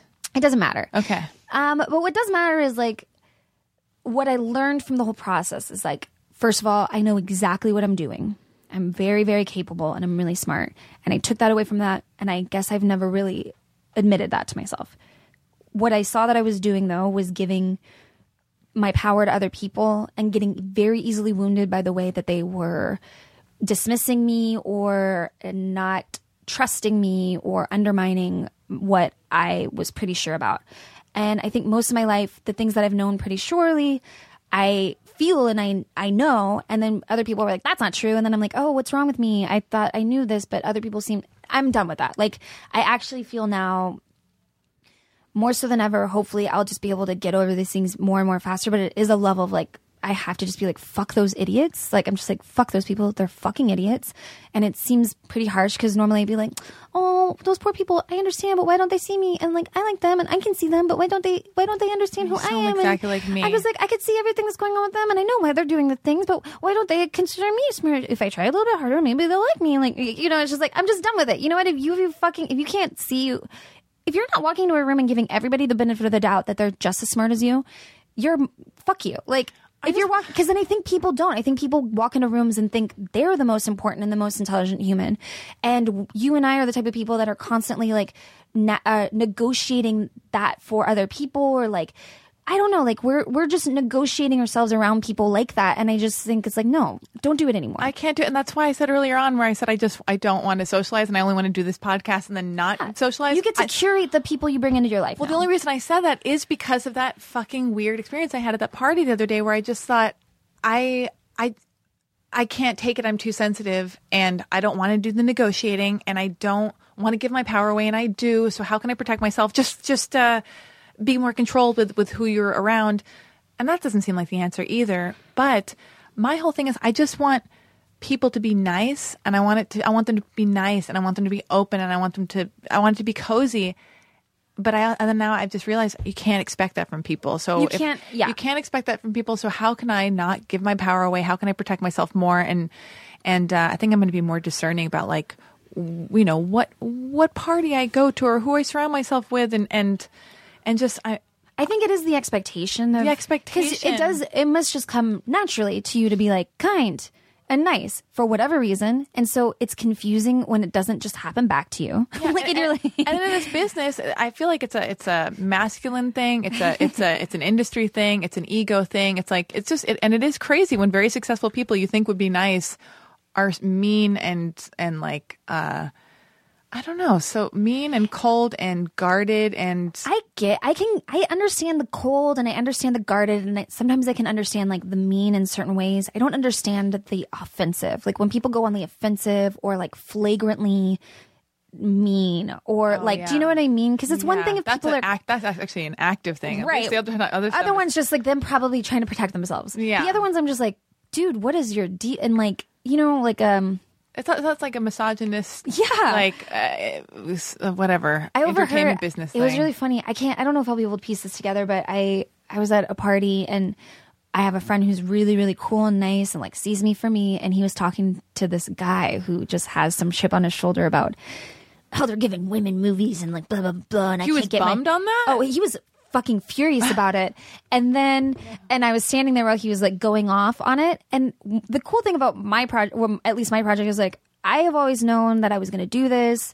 I would have made it happen no matter what. Like the movie you wrote and directed. Yeah, I was just going to do. I'm a very resourceful person and I don't need things from people and I don't expect people to help me unless I've earned their respect and like I'm able to like scrap things together. And I so happened to get a producer who like saw that and believed in me and like it's a very low budget movie, but I had people that helped me, which was awesome. So he was just going off about how they're doing like, you know, women projects, blah, blah, blah. And so it wasn't offending me because I knew like how I had gotten to where I was, and there's no part of me that thinks that it was like a handout, because I, even before like it was a thing, I've always like imagined I'd grow up and make movies. So, you know, before women got to do it too, I thought I was going to do it. Nice. But then my friend just turned to me and was like, and he was like, and Noel, how did your movie go? And it was, I love that he did that to his friend. It was so funny, but like, and then I could just see this guy's wheels spinning and like trying to decide whether or not to like push at me or like, you know, it was like, he didn't know. I don't know. There was like something very, I don't know why I'm telling you this story. Except for that's the ego thing and like this machismo, this maybe a level of misogyny. Whereas I could see this guy. I saw the guy before I heard anything that he was saying. I could see almost everything that was wrong with him. Yeah. Like everything that was holding him back. And I don't know. I get it. No, I just I think we need to stay away from certain types of people. You mean protect ourselves LA? more. LA. Well, yeah, no. Actually, there's lots of wonderful people in There LA. are. I love it, and I think just stay away from people that are trying to do the same things you want to do. You know what I mean? Yeah, that's a good point. Most of my friends are like, You think? You Yeah. think like I shouldn't date a writer, director, podcast host? I don't know, Alexi. Maybe it'd be a good idea to avoid it. Maybe avoid it. I mean, I just do it naturally because or people are repelled from me. I don't know what it is, but I navigate that pretty well. I'm not friends with actors or I'm not usually directors or writers. I'm just friends with the people that like seem to be nice and relate to me and like to talk about stuff. Yeah, I don't know. It's weird because I have this weird fantasy of like, and I think it's because I'm getting ready. I wrote something. I want to direct it. That's the plan. And so I weirdly feel like I keep meeting writer, director guys. Oh, fuck those guys. And I think I think what I'm doing is it's my way of like, oh, I want to do this thing, so I'm going to date the guy who does the thing. And I think I got to get out of that habit. That must also be you thinking like I'm not aren't- enough or I can't do you're it. not enough on your own, so you Yeah. have to like somehow. And I'm aware of these things, but it's like the behavior is like still there, even though Yeah, like I the wanted to talk realization- to you about it. Really? Yeah, because I'm just curious what it is. Like, what do you think happened? What? Oh God! I'm just curious because you are very smart and you're very capable and you're very intelligent. And I don't. To me, it's like baffling. It's baffling, but I'm like, who did it? I think it's my dad. What? I want approval. I want somebody to tell Yeah, me they you love want me. I want to know approval. it's good. I want somebody. I don't know. I want somebody to. I don't know. I think it's validation, approval. Maybe it's a bit of me being lazy and thinking, well, if I date the writer director, then I don't have to do it because I've already. That's not true. But I'm just trying to think what the subconscious thing would be. I do want to go back to. I think I need somebody. I just feel like I'm wild, and I need a wild, cool, badass guy who I respect, who's like fun and cool and neat. Yeah, I can't be think you can tamed. get that. I think can't you be. can get that. Where? Who is he? Where is he? I don't know because I'm done. I don't know. I'm fucking done. You can be done, and the second you genuinely I'm let done. go, somebody's going to just pop into your life. And it's gonna be Aristotle? amazing. It's not him. He's my friend. He's my friend. It's okay to have male friends. I'm talking to myself. Okay, so I do want to. Okay, so how did so you auditioned for Master of None? Yeah, I just auditioned, and And it what was was great. that? What was that experience like? Tell It me. was really lovely. It was you really chemistry wonderful. tested. How many Yeah. times did you read? I All just this read stuff? once. I think that they were in a real pickle They were. because it was an audition on a Saturday. Oh wow! They're like, we And- need a woman. Yeah, it was very. No, you're the greatest. That's It was not- short, very short notice, and the thing that was, I'm really horrible at auditioning. You are. I feel Yeah. like you'd be a master. No, I get You work non-stop. That's not true. I've only ever booked two things. Okay. Saturday Night Live and Master of None. well, that's enough. But genuinely, and from that an movie with audition, Aya. I did an audition for that. Okay, whatever. Keep going. But I've only booked two things from an audition, and those are the two things Yeah. because I'm not good at it. I'm good at the work. I'm capable. Like, That's why, and you're so sensitive. I think that helps the work. So the sensitivity it can create suffering in your personal life, but it really serves the work because you're acting. It's just, weren't you? I was doing research on you, and there are articles written about your performance in Master of None, where it's just like this really nuanced, subtle, beautiful, wonderful performance. I think I read Yeah. something about that in like Vanity Fair or it something. was really nice. It's nice, and I like a little bit further away from the character, and I like can watch back on it. And I'm like, how did I do? I don't know how I did it because it's not me. I like that it's not me. I like that. I like that it's a different version of me. I mean, there's versions of me. But I had a friend who was like, it's so weird to see you play somebody who's so put together when you're such a mess in real life. It's like, who's that girl? Yeah. So she's a version of me, but like me, like a squeaky clean version of me. And then, Saturday audition. So you yeah, so go I had to a Saturday audition. take me through this experience. I want to know. No, that was it. It was that. And then I had there was 10 pages of sides, and I I actually memorized them this time because I was like, oh, I might actually want to do this. Whereas a lot of times I think I avoid memorizing because I secretly hate it and the part and only want it for the money to help me before I got to make my movie or whatever. So I was like, oh, I actually think I want this job. I like the show. Like they sent me one episode and it just was conversational in a way that felt real. And so I memorized all these sides. And then when we get there, they give us new sides and they were like, no, these are the ones you're going to do. And everybody in the waiting room starts freaking out. Yeah. Because they're new sides. And to me, I thought, oh, wait, that's great because they can't expect us to know them. So there's even less pressure on me now. That sounds awesome. Yeah. And then we went into the room and then and then it was with Aziz and I didn't know he was going to be there. Oh my God. And were you terrified? No, because I had already convinced myself that they couldn't expect me to do anything more than what I was. It was like the perfect storm of me, like just saying, fuck it. And I just was able to get out of my head. And then he was like, oh, we're going to improvise this scenario. And it was like the opening scene of the first episode, which was the Plan B episode, where it was like, he just goes, oh no, the condom broke. And I basically had the reaction. I hadn't seen this episode yet, but almost everything that I had said or like the stance I took in the improv was kind of what they were going for in the dynamic, which was like, he's like kind of nervous and like wants to look everything up. And so we like went through this whole thing and it was very funny. And I knew it was going really, really well because I was saying things that were super funny and I thought it was terrible at improv, but I was like, oh, maybe I'm just bad at like a certain type of improv. But like if it's grounded and real, like I'm very good. Yeah. So, and I say things that like so then when I got the part, like we would rehearse by throwing out the script and recording like a version of it, just like us improvising together, and we would record it and then listen back through and then type it into the script, like the funny things. Oh, really? So that's why it feels like the relationship feels so. That's how the entire season was done? Not the entire season, but our arc specifically. I'm not exactly sure how much he did that with the other cast members, but since I think we had like so many scenes together, we definitely did it. And there would be times where I would look back through a script and I'd be like, I would have a line, I'd be like, oh my God, that line's so funny. Wouldn't that get written? And then Aziz was like, you wrote that. And I was like, oh wow. So it was actually, my God. So it was actually a really cool experience because I went into it very gun shy because the SNL stuff had happened and like nobody saw me and like I just thought I must suck. And then through that I was like, oh wait, I'm actually really good. I forget that I can do this and this is, and I think through that whole season, I like got more confidence with my writing, and now I do that. Like I'll write by saying things out loud, yeah, and then transcribing what I said because it's much more organic than if I like sit down and try and come up with funny things. Me just like talking as the character or I'll like take on the point of view of the characters that I'm writing and then write and like talk like them and then just write what I'm saying, and it's cool. It's very efficient. Is that what you did with? I did that with a lot of my movie. Yeah. So tell me about your movie. I don't want to give too much away. I get really nervous about it. Oh, you don't have to. I just get nervous because I also hate the way that like log lines sound. But it's a comedy, and I shot it on film, and it's like a 20-something. This is gonna sound terrible, but it's, how do I say this? A 20-something struggling comedian, not unlike me, but isn't me, has to go back to her hometown in Austin when a loved one falls sick, and she stays with her ex-boyfriend and his new girlfriend.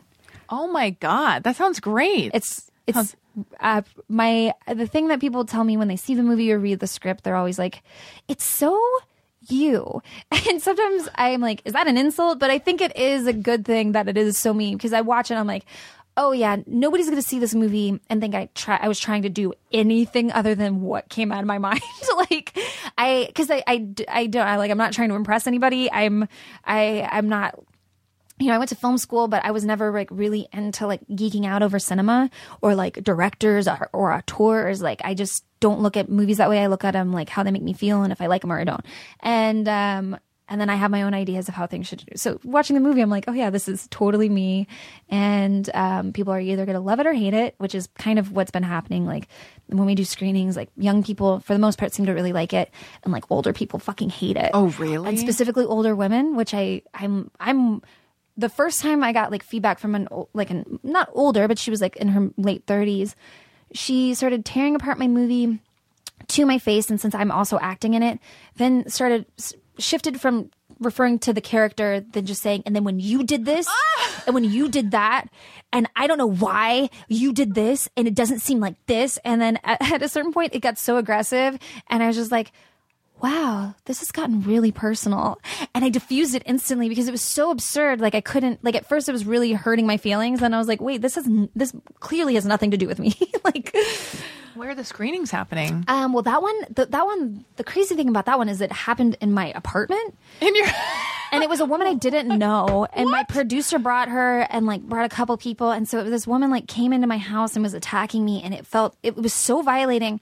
And it took me about 2 days to completely get the situation, like to get it out of me. But each time somebody did something like that to me, and it was rare, but I just got more like militantly like, I don't fucking care what you fucking think. Like, if it's not gonna help me, because there was like one person that was like, I would like totally reshoot this, and like I don't know like what is if you like have this or if you shot that, and like pitch this whole other storyline. I was like, yeah, guess what? I did not shoot that because it isn't my movie. Like, people are so dumb when it comes to like how movies get made. So I just don't give a shit. Like, I did my movie. There are a lot of things that didn't come out the way that I wanted to. There are a lot of things that really work, and you fucking watch it and you like it or you don't, and go suck my dick. I like that. That's where I'm at. I'm just like, I'm at the point where I'm just gonna tell people to suck my dick. Yeah, totally. Oh my god. Oh, okay. No, I'm just Oh fuck. I mean, I went through so much. Making that movie was just such a thing. And How many also being a days? female director and also being a first-time director, it's like I learned so much about the way people operate. And Tell me, please. I don't know. You know, sometimes it's like, I think maybe it's because I was a first-time director, but some of the things were definitely because I was a female director. And look, it was a low-budget movie. If you wanted to do the movie, you have to, like, it's a low-budget movie, and there's so many people. I shot it in Austin, and my crew was pretty much universally wonderful, but there were a couple people on there that, like, it really bothered them. What really bothered them? That I was directing a movie. And I think they thought, who gave this girl a movie? I'm genuinely, because I would get questions like, well, how did this happen? I mean, I'm going to ask you that, but only because we're on a podcast. Right. And only because you're curious. Yeah, and I'm a woman and I want to direct my movie. Yeah. So The way that it happened was literally, I don't know how to explain this to people, and this is how almost everything in my life has happened. But if I want to do something, I figure out how to make it happen. And I get rejected a whole bunch of times, and I keep going. And sometimes I make the thing and it fucking sucks, and I eat shit. And then sometimes I make it and it's good. And then you move on and you grow and you learn. And that's how this movie got made. Like, I rewrote a script. I've been working on it for a long time. The current iteration took me very little time to write, but I had been percolating for a long time. what's a long time? The essence of this character, like, and she has an essence, but the hook and essence of this character, I started writing when I was in college. And I remember I was writing this movie with me. I was like planning to star on it. I'm 23 years old. I don't know why I'm thinking I can do this, but I'm doing this.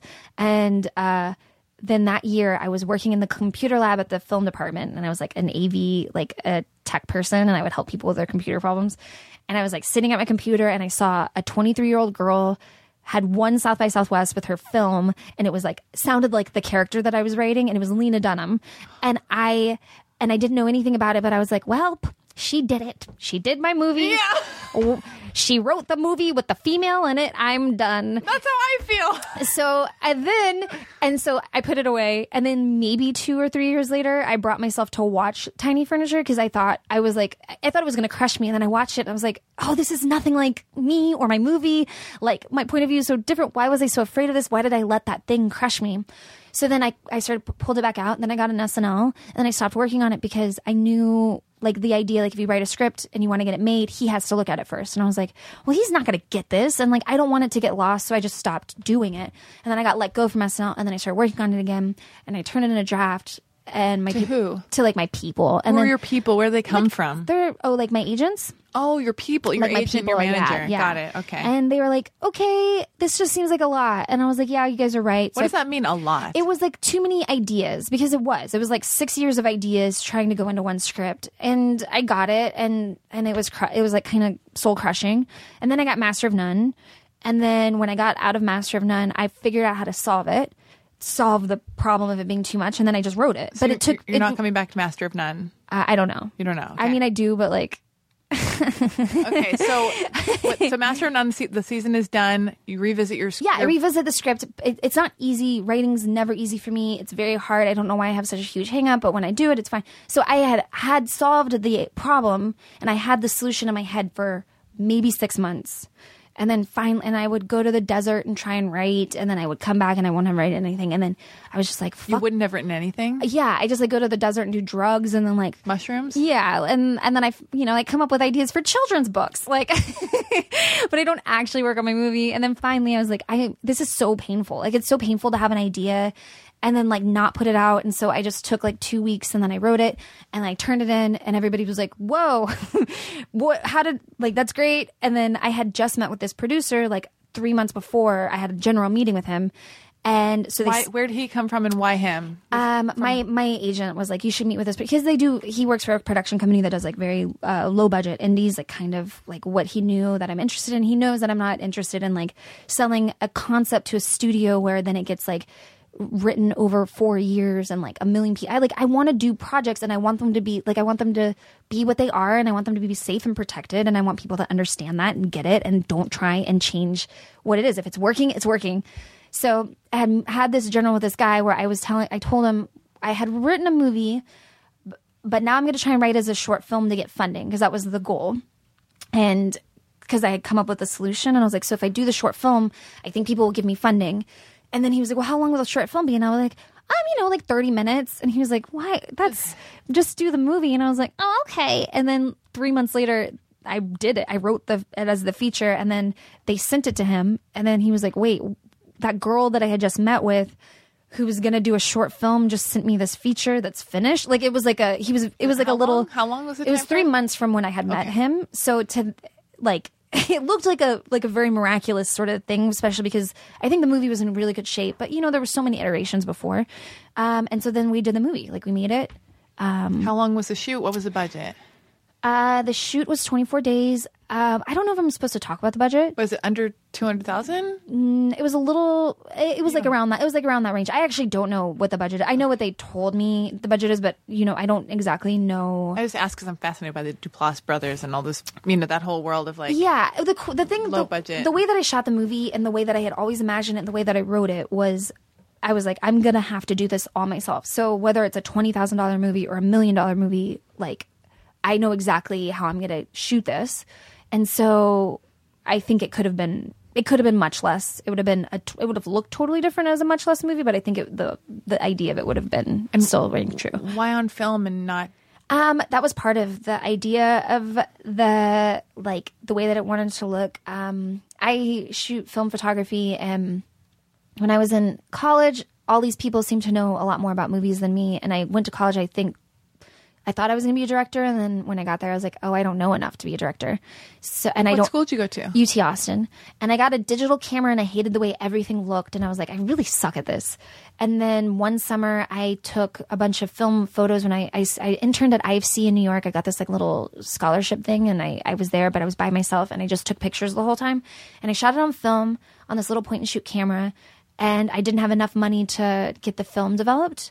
So I took like 20 or 30 rolls. Maybe it was like 30. I think it was 36 rolls of film that whole summer. And I didn't really know what any of it looked like. And then when I got back to Austin, I moved into a new house, and I was there was like sound foam in the wall, like on the walls in this room, that I told the lady, I was like, oh, I'll just take it down, because it was so cheap. I was like, don't worry about it. And when I was taking it down, I found $1,000 in the wall. You found $1,000, which was so miraculous, because I was so broke and hadn't paid any of my bills. And so I paid all my bills, and I ate really well for a week, and then I got my film developed. And oh my God. And I got the film developed, and I was like, wait, what the fuck? I actually can take pictures, and I have a very, I was able to develop my, I guess my eye, and I had themes and types of things, and I could see all these groupings, and I was like, oh, I could be a director. So it's kind of like an homage to that. I really love the way that film looks. I like the idea of capturing something, but not knowing exactly what it looks like, and then kind of working from there. I don't like overanalyzing stuff. I think it kind of kills things. I think they kept being like, don't you want to watch playback? You're going to be acting, and don't you want to watch playback? And I was like, actually, no, because I like when I'm not overthinking it, and I like when things are just kind of spontaneously happening. And I like all that part of it. And it looks amazing. It's so amazing. It so effortlessly looks good, and it really does match the genre of my movie, which is this kind of weird, scrappy comedy that has there's some absurdist elements, but it feels kind of throwbacky in a lot of ways. And I don't know. I just love it. It looks great. I don't know. was it 16? It's 16, yeah. Super 16 or just 16? Super 16. Super 16. Well, it's grainy? No, it's 16. Well, 16 is just 16. Super 16 is sound? What is this? Or there's Super 16, there's Super 16 that also has like, is that the ratio? I don't even know. See, I don't even know. It's great. It's beautiful. I love my ignorance. Wait, so how... Because to me, it's all about performances too. And so if you're capturing it in a moment, like if the film's doing its job and the lighting's the way it is, we're capturing what I want to happen. With editing, so were you editing as you went, or did you wait till the whole shoot was over? So we would wait for, like, we would send the film off to get developed, and then they would scan it, and then they would send it to my editor. So there was like a 3-day turnaround. So he would start editing, and we wouldn't get dailies for 3 days. Okay. So for the most part, like, we only picked up one thing while we were shooting, and it was more just like we had run out of time and like we needed inserts for something. But otherwise, like, you know, sometimes I would only get like two takes on something, and it was very limiting. Like, I was like, fuck me, why'd I fucking do this to myself? Yeah. But then in the end, I was like, that's kind of all I needed. Like, sure, I maybe could have gotten a little bit better, but there's like flavor to the movie. And tell me what you noticed. You said you being a first-time director and being a female director. It's just like tell me the thing. It's just like, even people that knew that I could do this, like, a lot of people were just like a little too overly like, well, what do you really want? And I was like, no, I said it. And then I would get in my head about it. And then eventually be like, no, I said what I wanted. like, so it's like a lot of people like or like second guessing me. And like, and I think it's, I can't tell if that's a first time director or female, but the female stuff was more just like,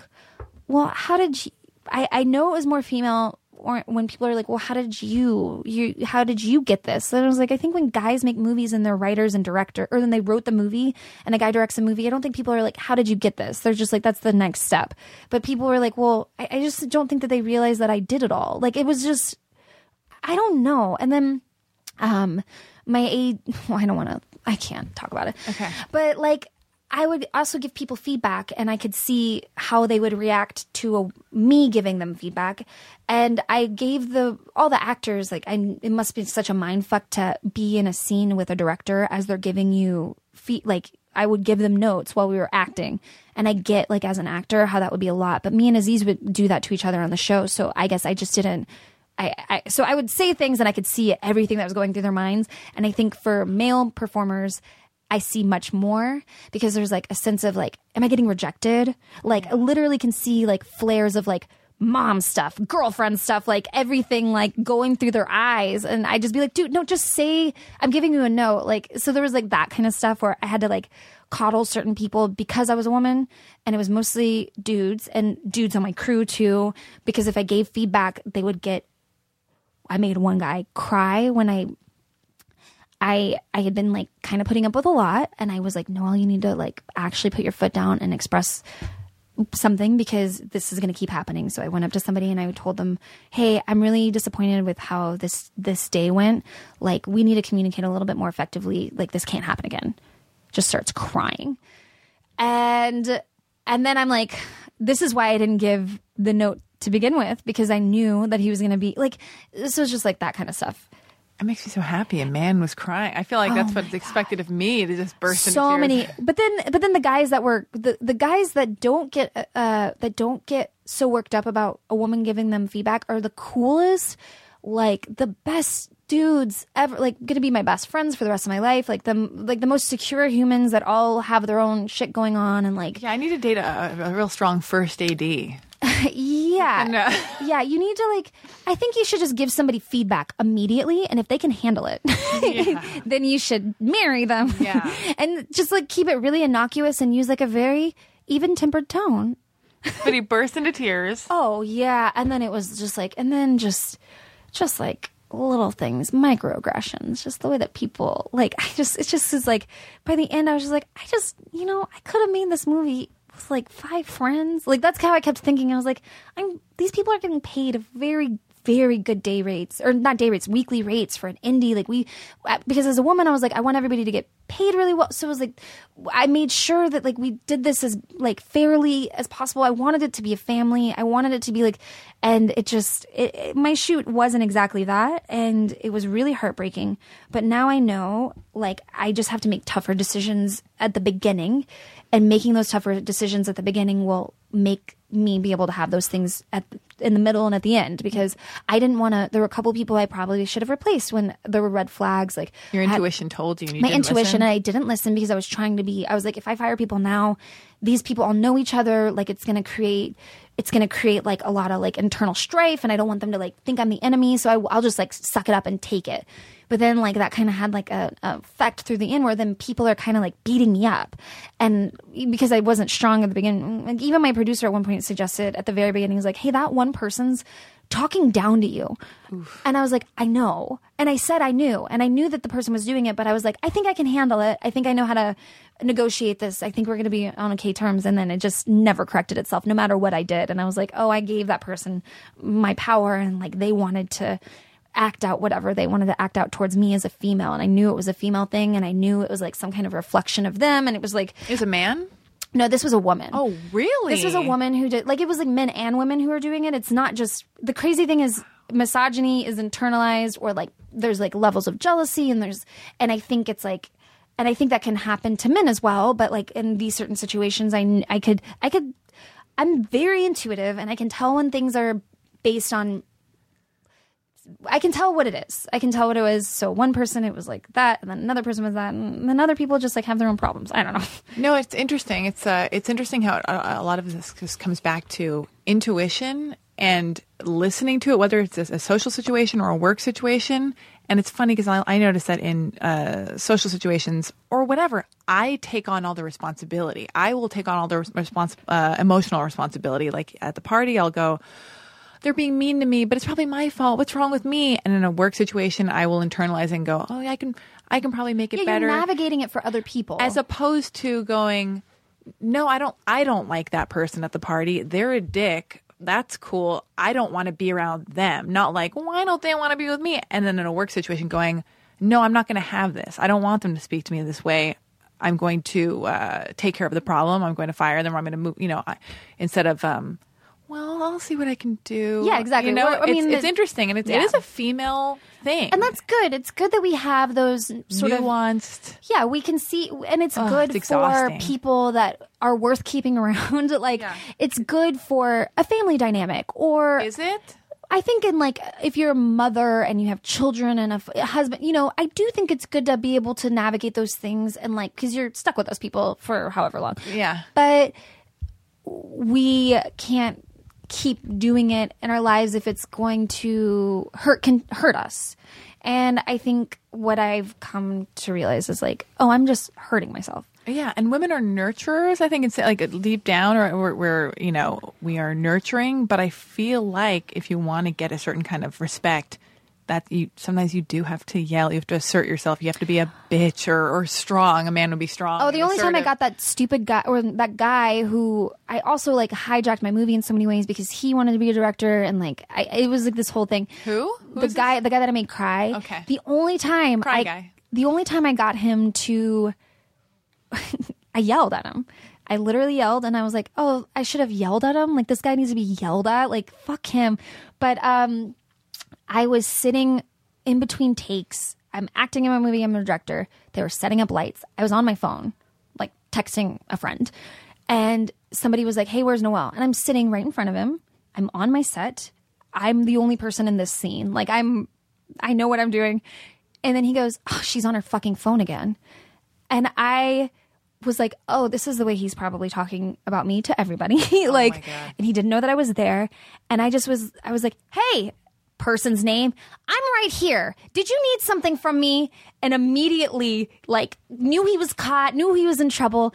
But like, I also recognized that he had been poisoning like all the people that he communicated with against me. Like, if he was at that point talking about me like that over headset, where he thinks like, and what I took from that was he thought that I wasn't being professional because I was on my phone or something. Like, and I knew exactly. And another thing that's really insane to me, and I guess I didn't even know I had the skill. I can hear what's going on in a 360 sort of thing. And I know what everybody's doing. And I guess it makes me a good director, but I know what's going on. Like, I know how much time they have to set up. I know what he's doing. Like, I could see this all.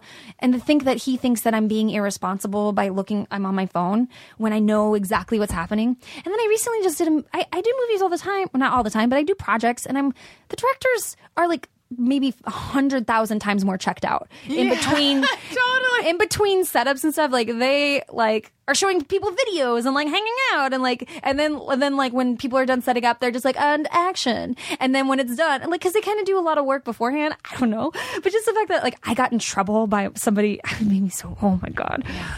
And then my DP was like, oh yeah, on the headsets, he was talking bad about you all the time. And I was like, why didn't anybody tell me? Like, Your DP said that? she said she overheard him like other times. Who is but your he was DP? also mean to her. So like really? we both were just like, her name is Dalmar Weaver Madsen, and she's really cool. What's her name? Dalmar. It's spelled Dagmar. Oh, wow. I love that you had a female DP. Yeah, baby. Yeah. I wanted, like, yeah, I needed it. I needed her. I needed like somebody who got me and was sensitive. And I met with other DPs and they were fine, but like they come from it from a different point of view. Like it's like a very like, I'm very good at like setting up shots and I can tell when things are beautiful and like I know what I want, but like I don't need to overthink it. Like I could care less. Like, Did she bring her sensibility to the mix? Yeah. Did she set up shots and everything? yeah. Well, we went all handheld because I wanted it to be handheld. But yeah, she had like an intuition about She had like a vision for it? She did, as well? and she also was like good performant. Like to me, it was more important. Like performances were more important than a lot of the things. And so I was like tasked her. I was like, you need to make and she's filmed, so it's like it's all on you to capture what you think is necessary.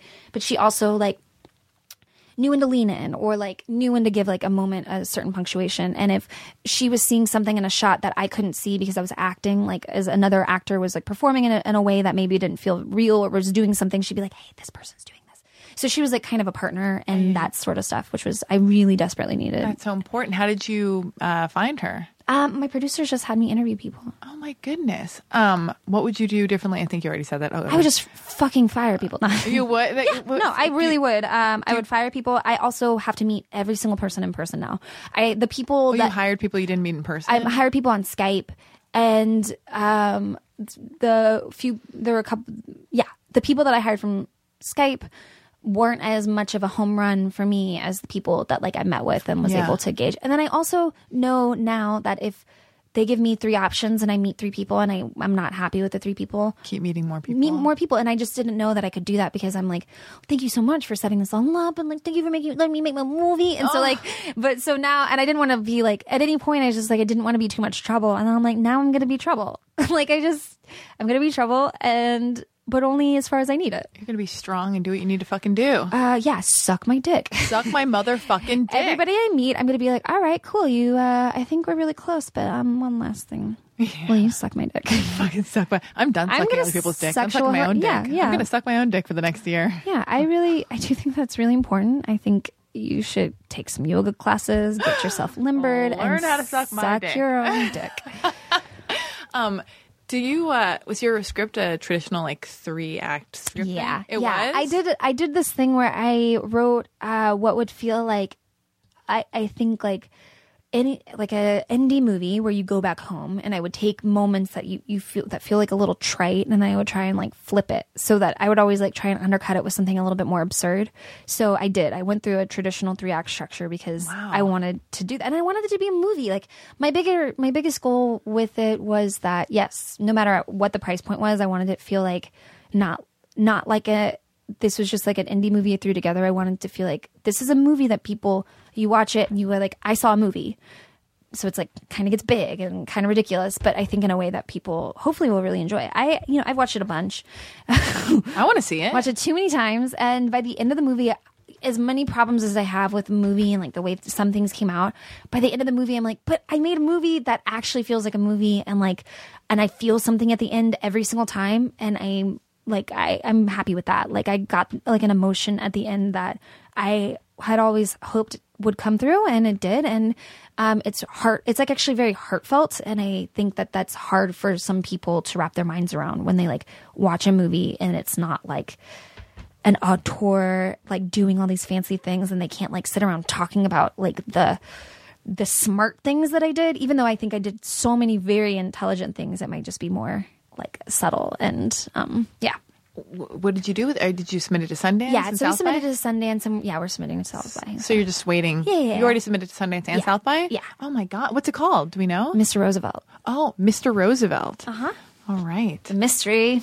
Oh my God. When you were writing that, did you feel like, were you trying to, I really don't know all that I could know about it, but I feel like when I'm writing, I want to put in every single idea I've ever had, or every kind of like important statement I want to make, or things that I want people to think about. And then you have to go, oh my God, you're just telling this one story. Just fucking relax. Like save it for the second or the third movie. You know, no, I think that the first couple drafts, that's what they were like, this is too much. Like too many. Yeah, there were just too many people I was meeting, too many people pontificating about like where we are in our lives and like blah, blah, blah. And I was just like, no, here's one event now. And like, And it took a lot of weeding out, but now I have all these like great scenes that I can seed in, or the ideas that I came up with, or like I settled upon. If there was like one line that I like discovered that I think is so brilliant, I can always put it somewhere else. Yeah, or say it in a podcast. You can say it in a podcast. Was there any improvising?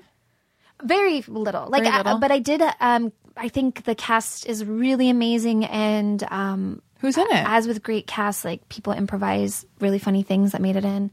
The cast is Nick Thune, Britt Lauer, do you know who she is? No, I know Nick Thune. Nick Thune, Britt Lauer, she is on Man Seeking Woman, and she just did a season of Casual, and she's just so funny, and she made me laugh the most, because she is playing this, I wouldn't say unlikable character, but like a challenging female character that she just found all these like little ways to say something funny. And like, it was so fun for me and the editor to like see her do it and then being like, great, we get to put that in. And so she made the character like even like way more 3-dimensional. And Daniela Pineda, do you know her? She's also very, very talented, and just like a lot of really talented actors from Austin. A lot of people I didn't know, and they just like auditioned, and so great. I'm just really happy with all the people. Oh my God. And we never talked about your show. I met you because of Morgan Krantz. Yeah. And and I reached out to you because I was like, I'm trying to make female friends. And yeah. Well, do you not have very many female friends? No, I didn't. I mean, I think this year has been like the year of female friends for me, and I'm like, it's been like very great. Like I've had a lot of female companionship, and it's really helped me become a better lady. Well, like really, yeah. Well, so I have been friends with Morgan for a long time, and then so what happened there? You sold the show to Comedy Central? Yeah, we sold the show to Comedy Central. Let me take this back a little bit so the audience even knows what I'm talking about. So I met Noël because you created a TV show for Comedy Central and cast Morgan Krantz as your love interest, and then Morgan kind of like made like I think he connected us, right? No, here's what I hotly pursued you. You hotly pursued me? I kept seeing him post about you, and I was like, oh, I've seen that girl around. And then I listened to his podcast he did with you, the episode that he did with you, and I was like, what a smart person. And then I asked him for your number, I think. Oh, I love that. Yeah, that's so great. So I was like, oh, smart lady. I mean, we got to hang out more. If this is a hot pursuit, we're not hanging out nearly enough. I know you want to be single, and I know you're staying home alone, but if you ever wanted to, you know. I do. Suck each other's dicks. Oh my God. Okay, we are going to land this plane momentarily. Oh, God. Well, so what happened with the Comedy Central thing in between Master of None and now? Oh yeah, the show. I sold the show. The funny thing is the way that I sold the show to Comedy Central was the week that I had to move out of my apartment from like SNL. Like SNL, it was like the season that I wasn't on was premiering that week, and that happened to be the week that the girl that had been subletting my apartment over the summer was leaving, so I had to get out of the apartment because I was not renewing the lease. So I got there to move all my stuff, and it was so tragic because it was like the week that the show was starting, and I'm moving out of my sad apartment. And I put all my furniture on Craigslist, and all these people were like coming and getting it, and my people were like, hey, did you want to go meet with Comedy Central while you're here? Just so this is like not the saddest experience of your life. And I was like, yeah, sure, why not? And so I had a woman who was like going to come get most of my stuff. And she showed up, and she was like 60 years old, and she was by herself. And I had this meeting to go to. And I ended up being 30 minutes late for it because I was helping a woman take my dresser and my bed and my tables down 4 flights of stairs each. And This is New York? This is New York, yeah. And So I show up to the meeting 30 minutes late, and I was dressed up for it, and I just sweated through the thing, and I sat down, and I was like, "Fuck my life!"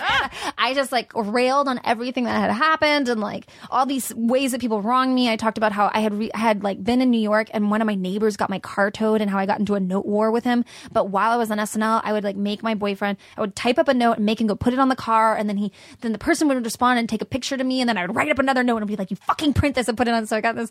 So and then they were just like. And then I was like, and then here are the ideas I have for shows. And then they were just like, you just seem so nice and sweet. It's like surprising to hear you talk. I was like, well, give me a show. You'll see how not nice and sweet I am. And then they did.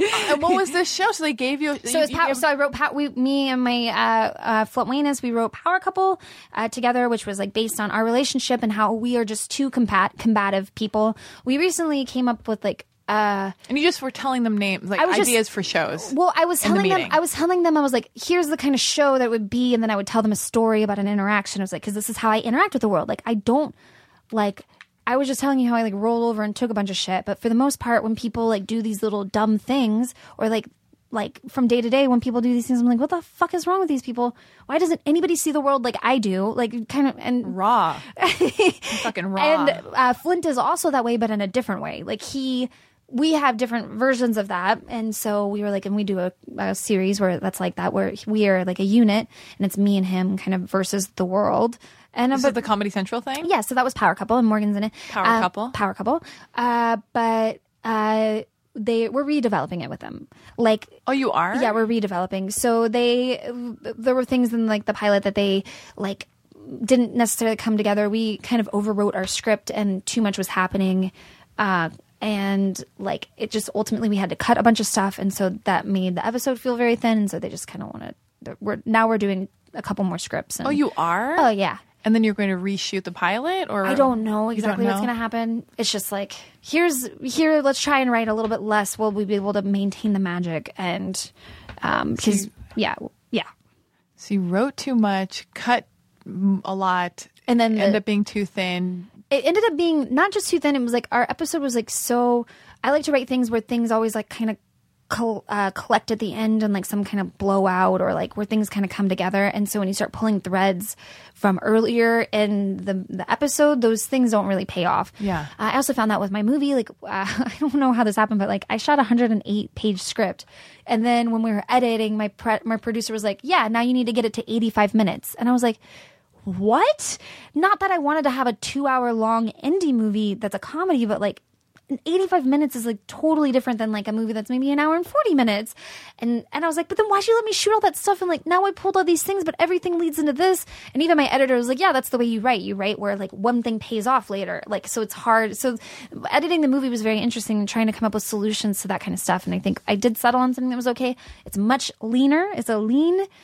The movie? It's lean. It's very tight. I lost a lot of stuff because I had to. Because you take one thing out, the other thing has to come out. Well, so why did it have to be 85 minutes? I think that was their goal. Whose goal? Well, my producer. Because and then I was like, and then when he told me that, I was like, fuck him. I'm going to look at all his movies and see how long they are to call his bluff. And I looked at all the movies he'd done. They were all 85 minutes. Really? Who is this editor? The editor was, his name was Terrell Gibson, but the producer...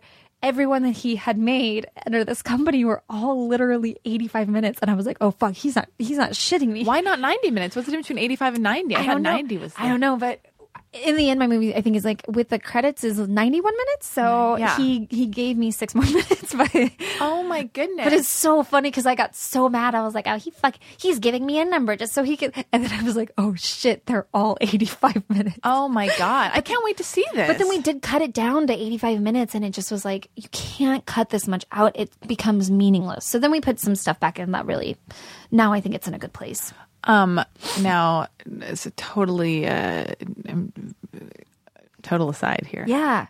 I know you like mushrooms, and I've never tried them before. Yeah, we've talked about this because I am a little too on the mushroom train. You are. I'm always like, well, have you tried mushrooms? Well, and should I try mushrooms? And how often do you do mushrooms? And why should I try mushrooms? Well, I definitely think you should try them if you're open to it. Like, you only do it if you feel like it. I made the mistake when I first started doing mushrooms, where I was like really pushing them on people that I was like, because give me some right now. Do you have any on you? They're hard to find. Okay. I was like a little too gung ho. I think it's like when a kid smokes weed for the first time, and it's like weed's the best thing, and like tries to get all their friends. Everybody, yeah. And so I did that with a couple, and I think I would do it with female friends because it was like it's really helped me as a dealing with my femaleness and like the things that are my problems because I'm a woman in this world. And then so I would do them with like these women, and then they would like kind of freak out or get really upset, and I wasn't strong enough to deal with it. So I don't know. People just get like. I had one friend who I think might be. She's so wonderful and so intuitive, and she might be like a mystic. So she had a thing, but she's like too young to know, and like we'll probably have to go through all these other things. But she had this thing where at first it was like really great, and then just like things were like entities were flying around her and like kind of like attacking her, and like it was like this whole thing. And I think there was a moment where she was stuck in infinity, and I looked her in the eyes and I got there with her, and I was like, oh fuck. Like, and so I was like, we got to get you out of infinity. And I had experienced infinity once when I was a kid. I got really sick and hallucinated and spent infinity in hell. Like, oh my God. For the eternity. I guess that's a better way to say it. I spent eternity in hell as a 7-year-old. So I knew exactly what it was. And so when I looked in her eyes and it happened, I was like, oh, we're in hell and this is eternity. Cool. Now let's get out. How'd you get out? Well, we had to like, she ended up calling her boyfriend, and her boyfriend and I both were just like, just trying to be funny and like really taking care of her and making her laugh and like just being like, it's not real. And I like started telling stories and I cried and like it was just like, you just kind of break the spell. 'Cause it's like, you just go into like a spiral. So that happened. And then, yeah, but I do think you should. I've been doing it with people, and I just take less with them now, like to introduce people to it, to see how they react. And I have a friend who's, I did it with him in New York for the first time, and we had the most magical day. You did? Where? Even before it happened. How much time we have? No, this is too weird. No, tell me.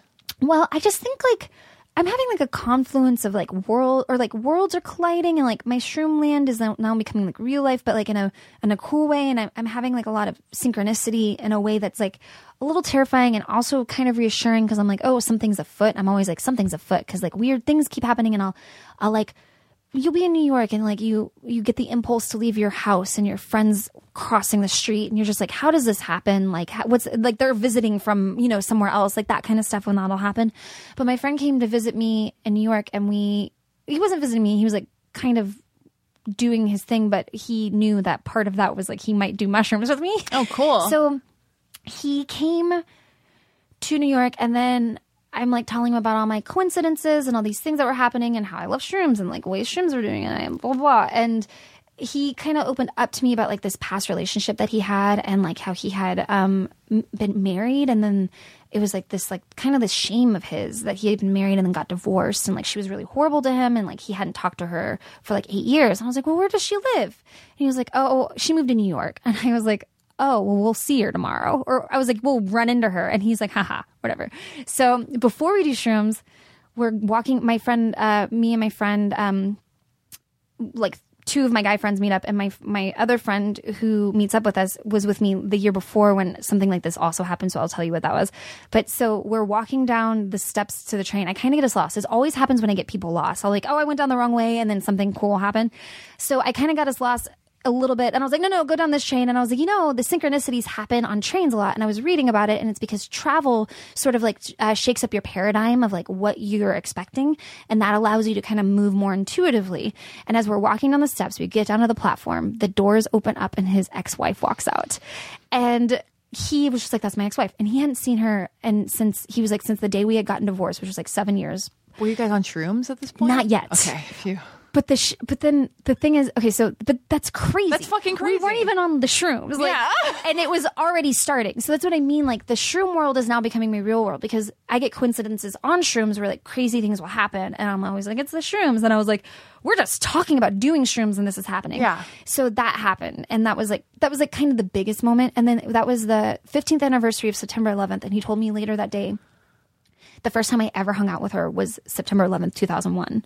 So 15 years to the day that he hung out with her for the first time, she walked out of the train. Holy shit. And like I don't know, I think it was, what was cool about it was like she had, I guess, had been like this kind of horrible person in his mind, but when I saw her, I was like, you have to like, you know that you're so much better off and like you're doing really well and like maybe she's not and like you know that, right? And I think it was like important to see, but like that was the coolest thing. And so then we did them in the park, and it was Did they talk for a moment, those two? No, They just she didn't saw- even see him. She didn't even see him? Then like 2 weeks later, and this is like, and he was like, he kept being like, you're a witch, like this is like, and I was like, no, you actually have to be, I think genuinely you're the one that did all this. Like, maybe I facilitated by him talking about it, and like maybe you're more open to it, but you're the facilitator because you told me about her.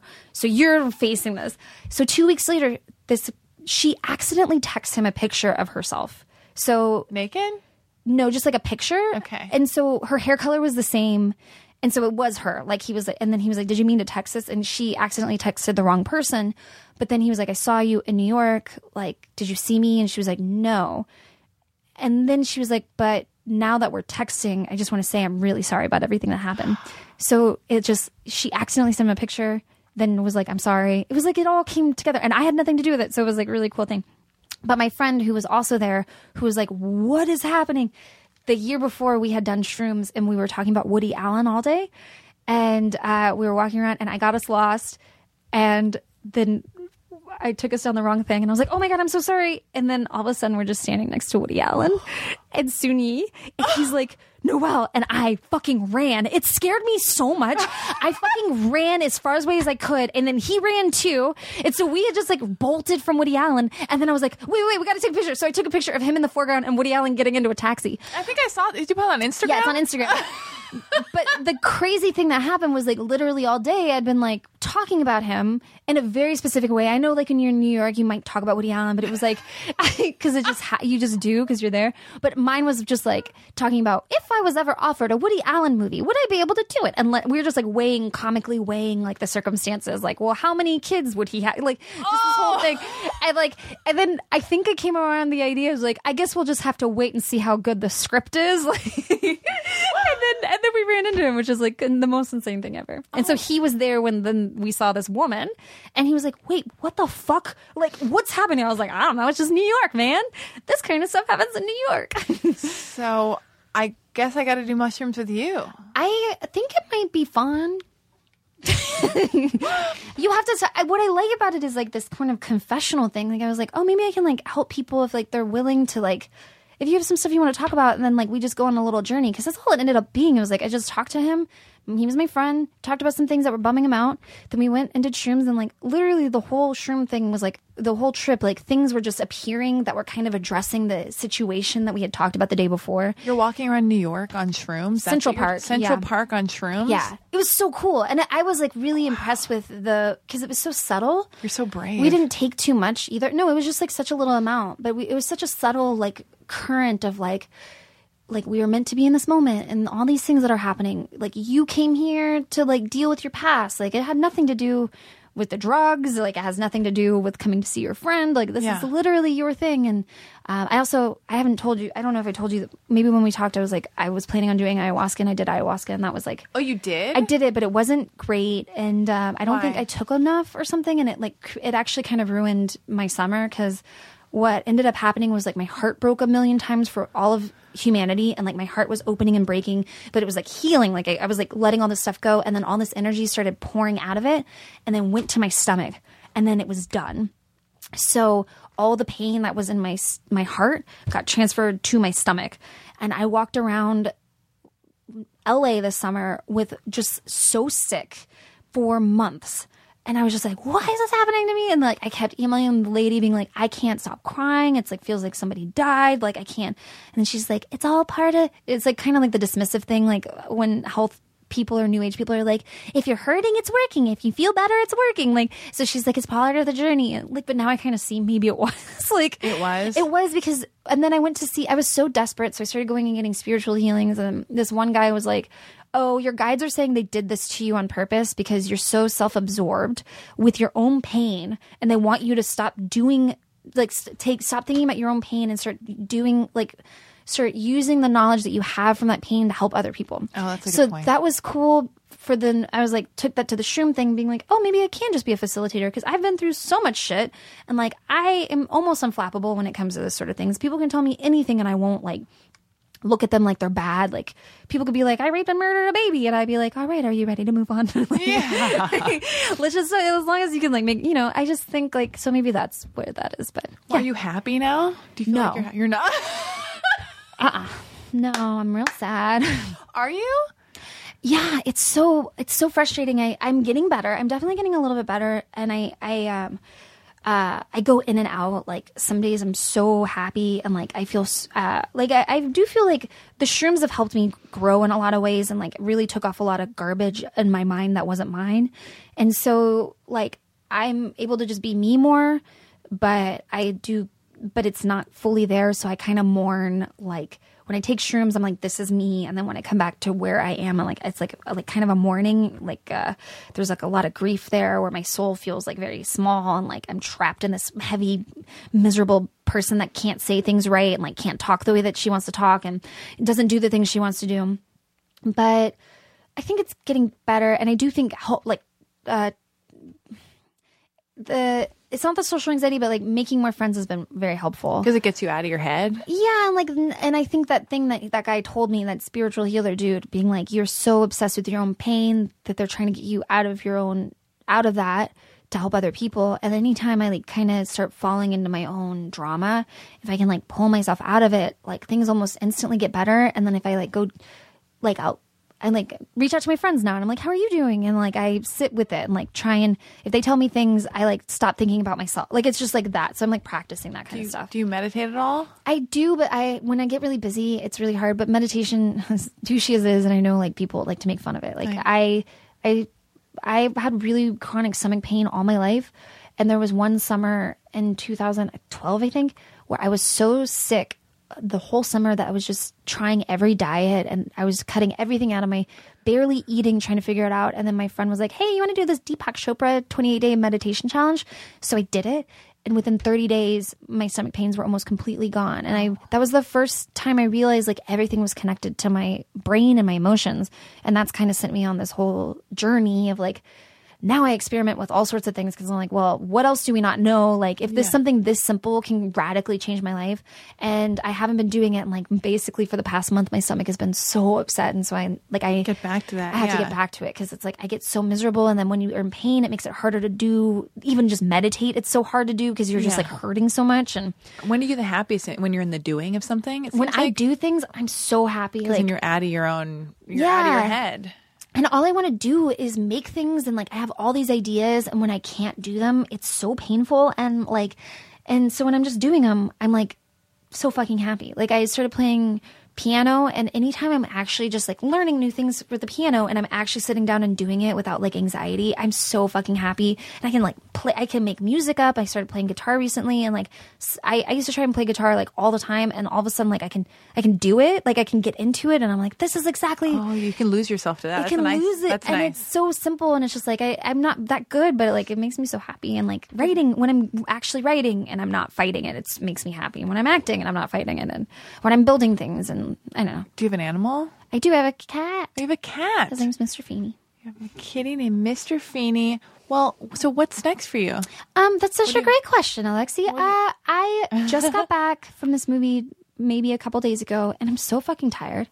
But I have to write these scripts for Comedy Central, and we just finished a draft of one, and then like. Is Morgan coming back for that, or is it recast with a different guy? Or? I don't know exactly. Oh, exclusive. Huh? Because it's exclusive. We don't really know what's going on. Like, we're just taking it. And I like that I don't know. Like, I'm not stressing out. I'm just like, whatever happens, it's going to happen. So Comedy Central, you're tired from the movie, the Aya Cash movie. Yeah. Maybe did she return your text yet? No, not yet. But all right. Well, you should text her. I'll text her. We'll get the ball rolling. Yeah, there's just a lot of things. Like, I'm also just like really very focused on getting better. Like, I know that sounds silly, but like, I'm just like, I want to be a better person. I want to be happy. I want to get over all this like self-loathing and. Well, I don't know why you have that, but it's not. I mean, that's not my business, and that's. I don't either. I wish I could get to the bottom of it. I'm always trying to crack it. You're so inspiring. You're just like powerhouse. You're just like moving and you're hustling. You're making stuff and you're trying to be the best version of yourself you can possibly be. And it is such an inspiring thing. And people are, I know they're gonna like listening to all your thoughts and feelings. I hope so, and I hope they're not mad at me, and I hope people just accept me. No, fuck those people. Yeah, fuck them. Suck my dick. Fucking suck my dick. you're gonna see like 20 years from now, like some intern like comes out and be like, well, I thought I had a dream job at Noël Wells' company, but she made me suck her dick. She made me suck my dick. And then I'm like Bill Cosby level horror show. I don't know how I'm going. Do you want to have kids? I do. You do? I do. Do you want to get married and have kids? I don't know if I want to get married, but I used to think I never wanted to have kids. That I was just like very convinced that being a kid was the worst. Because for me, being a child was like it was like a miserable experience. Do you talk to your parents anymore at all? No. Neither? Not really. This is why you're so driven. This is why I think about it a lot. They can see you on billboards and then they can go, oh, she won't talk to me. I definitely know I got an SNL to impress my mom. And then when she came and visited me and was only more, she sat in the audience.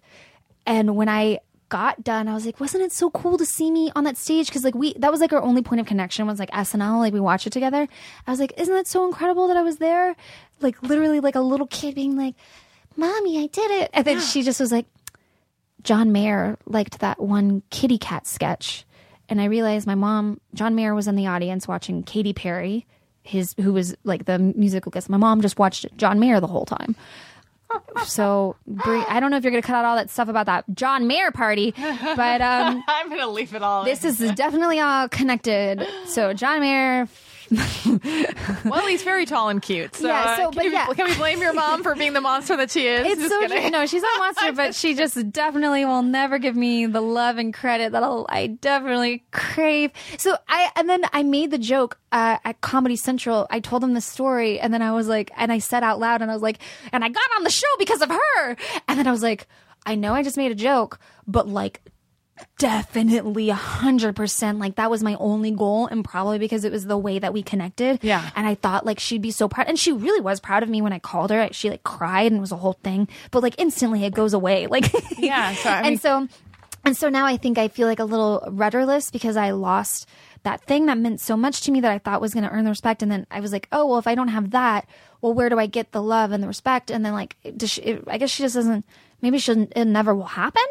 And then, but then from there, from those ashes, you become yourself. And then, so I'm like kind of in that mode where I'm just like ready. I felt like to me it was like a psycho-spiritual rock bottom, not because I got embarrassed because I didn't last on the show, but more just like, I guess it meant much more to me in like a different sense. And yeah. So if I'm ever on billboards, now you'll know it's from a personal well of self-resolve and love. Yes. A perfect way to end the show. And I think the bottom line for both, what I'm taking away from this, and maybe the listeners will be, because I seek outside validation all the time at that party, the John Mayer party. I was just like, is everything going to be okay? Oh my God, what's going on?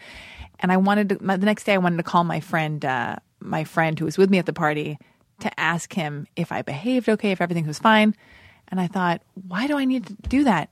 I just want to be able to get reassurance from myself.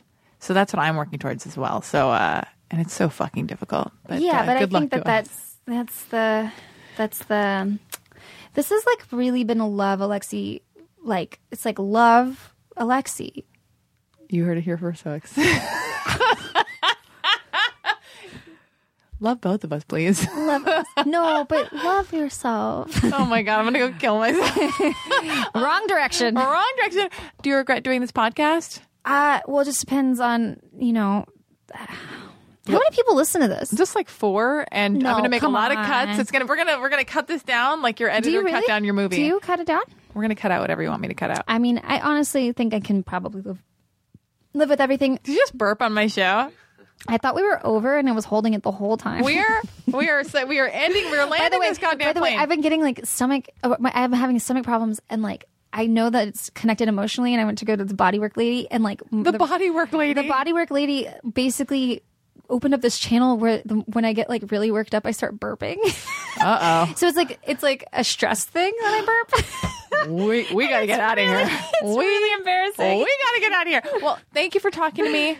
And we'll definitely make the appropriate edits. I think you should cut that last part. Okay, cool. Bye. Bye. Now leaving Nerdist.com.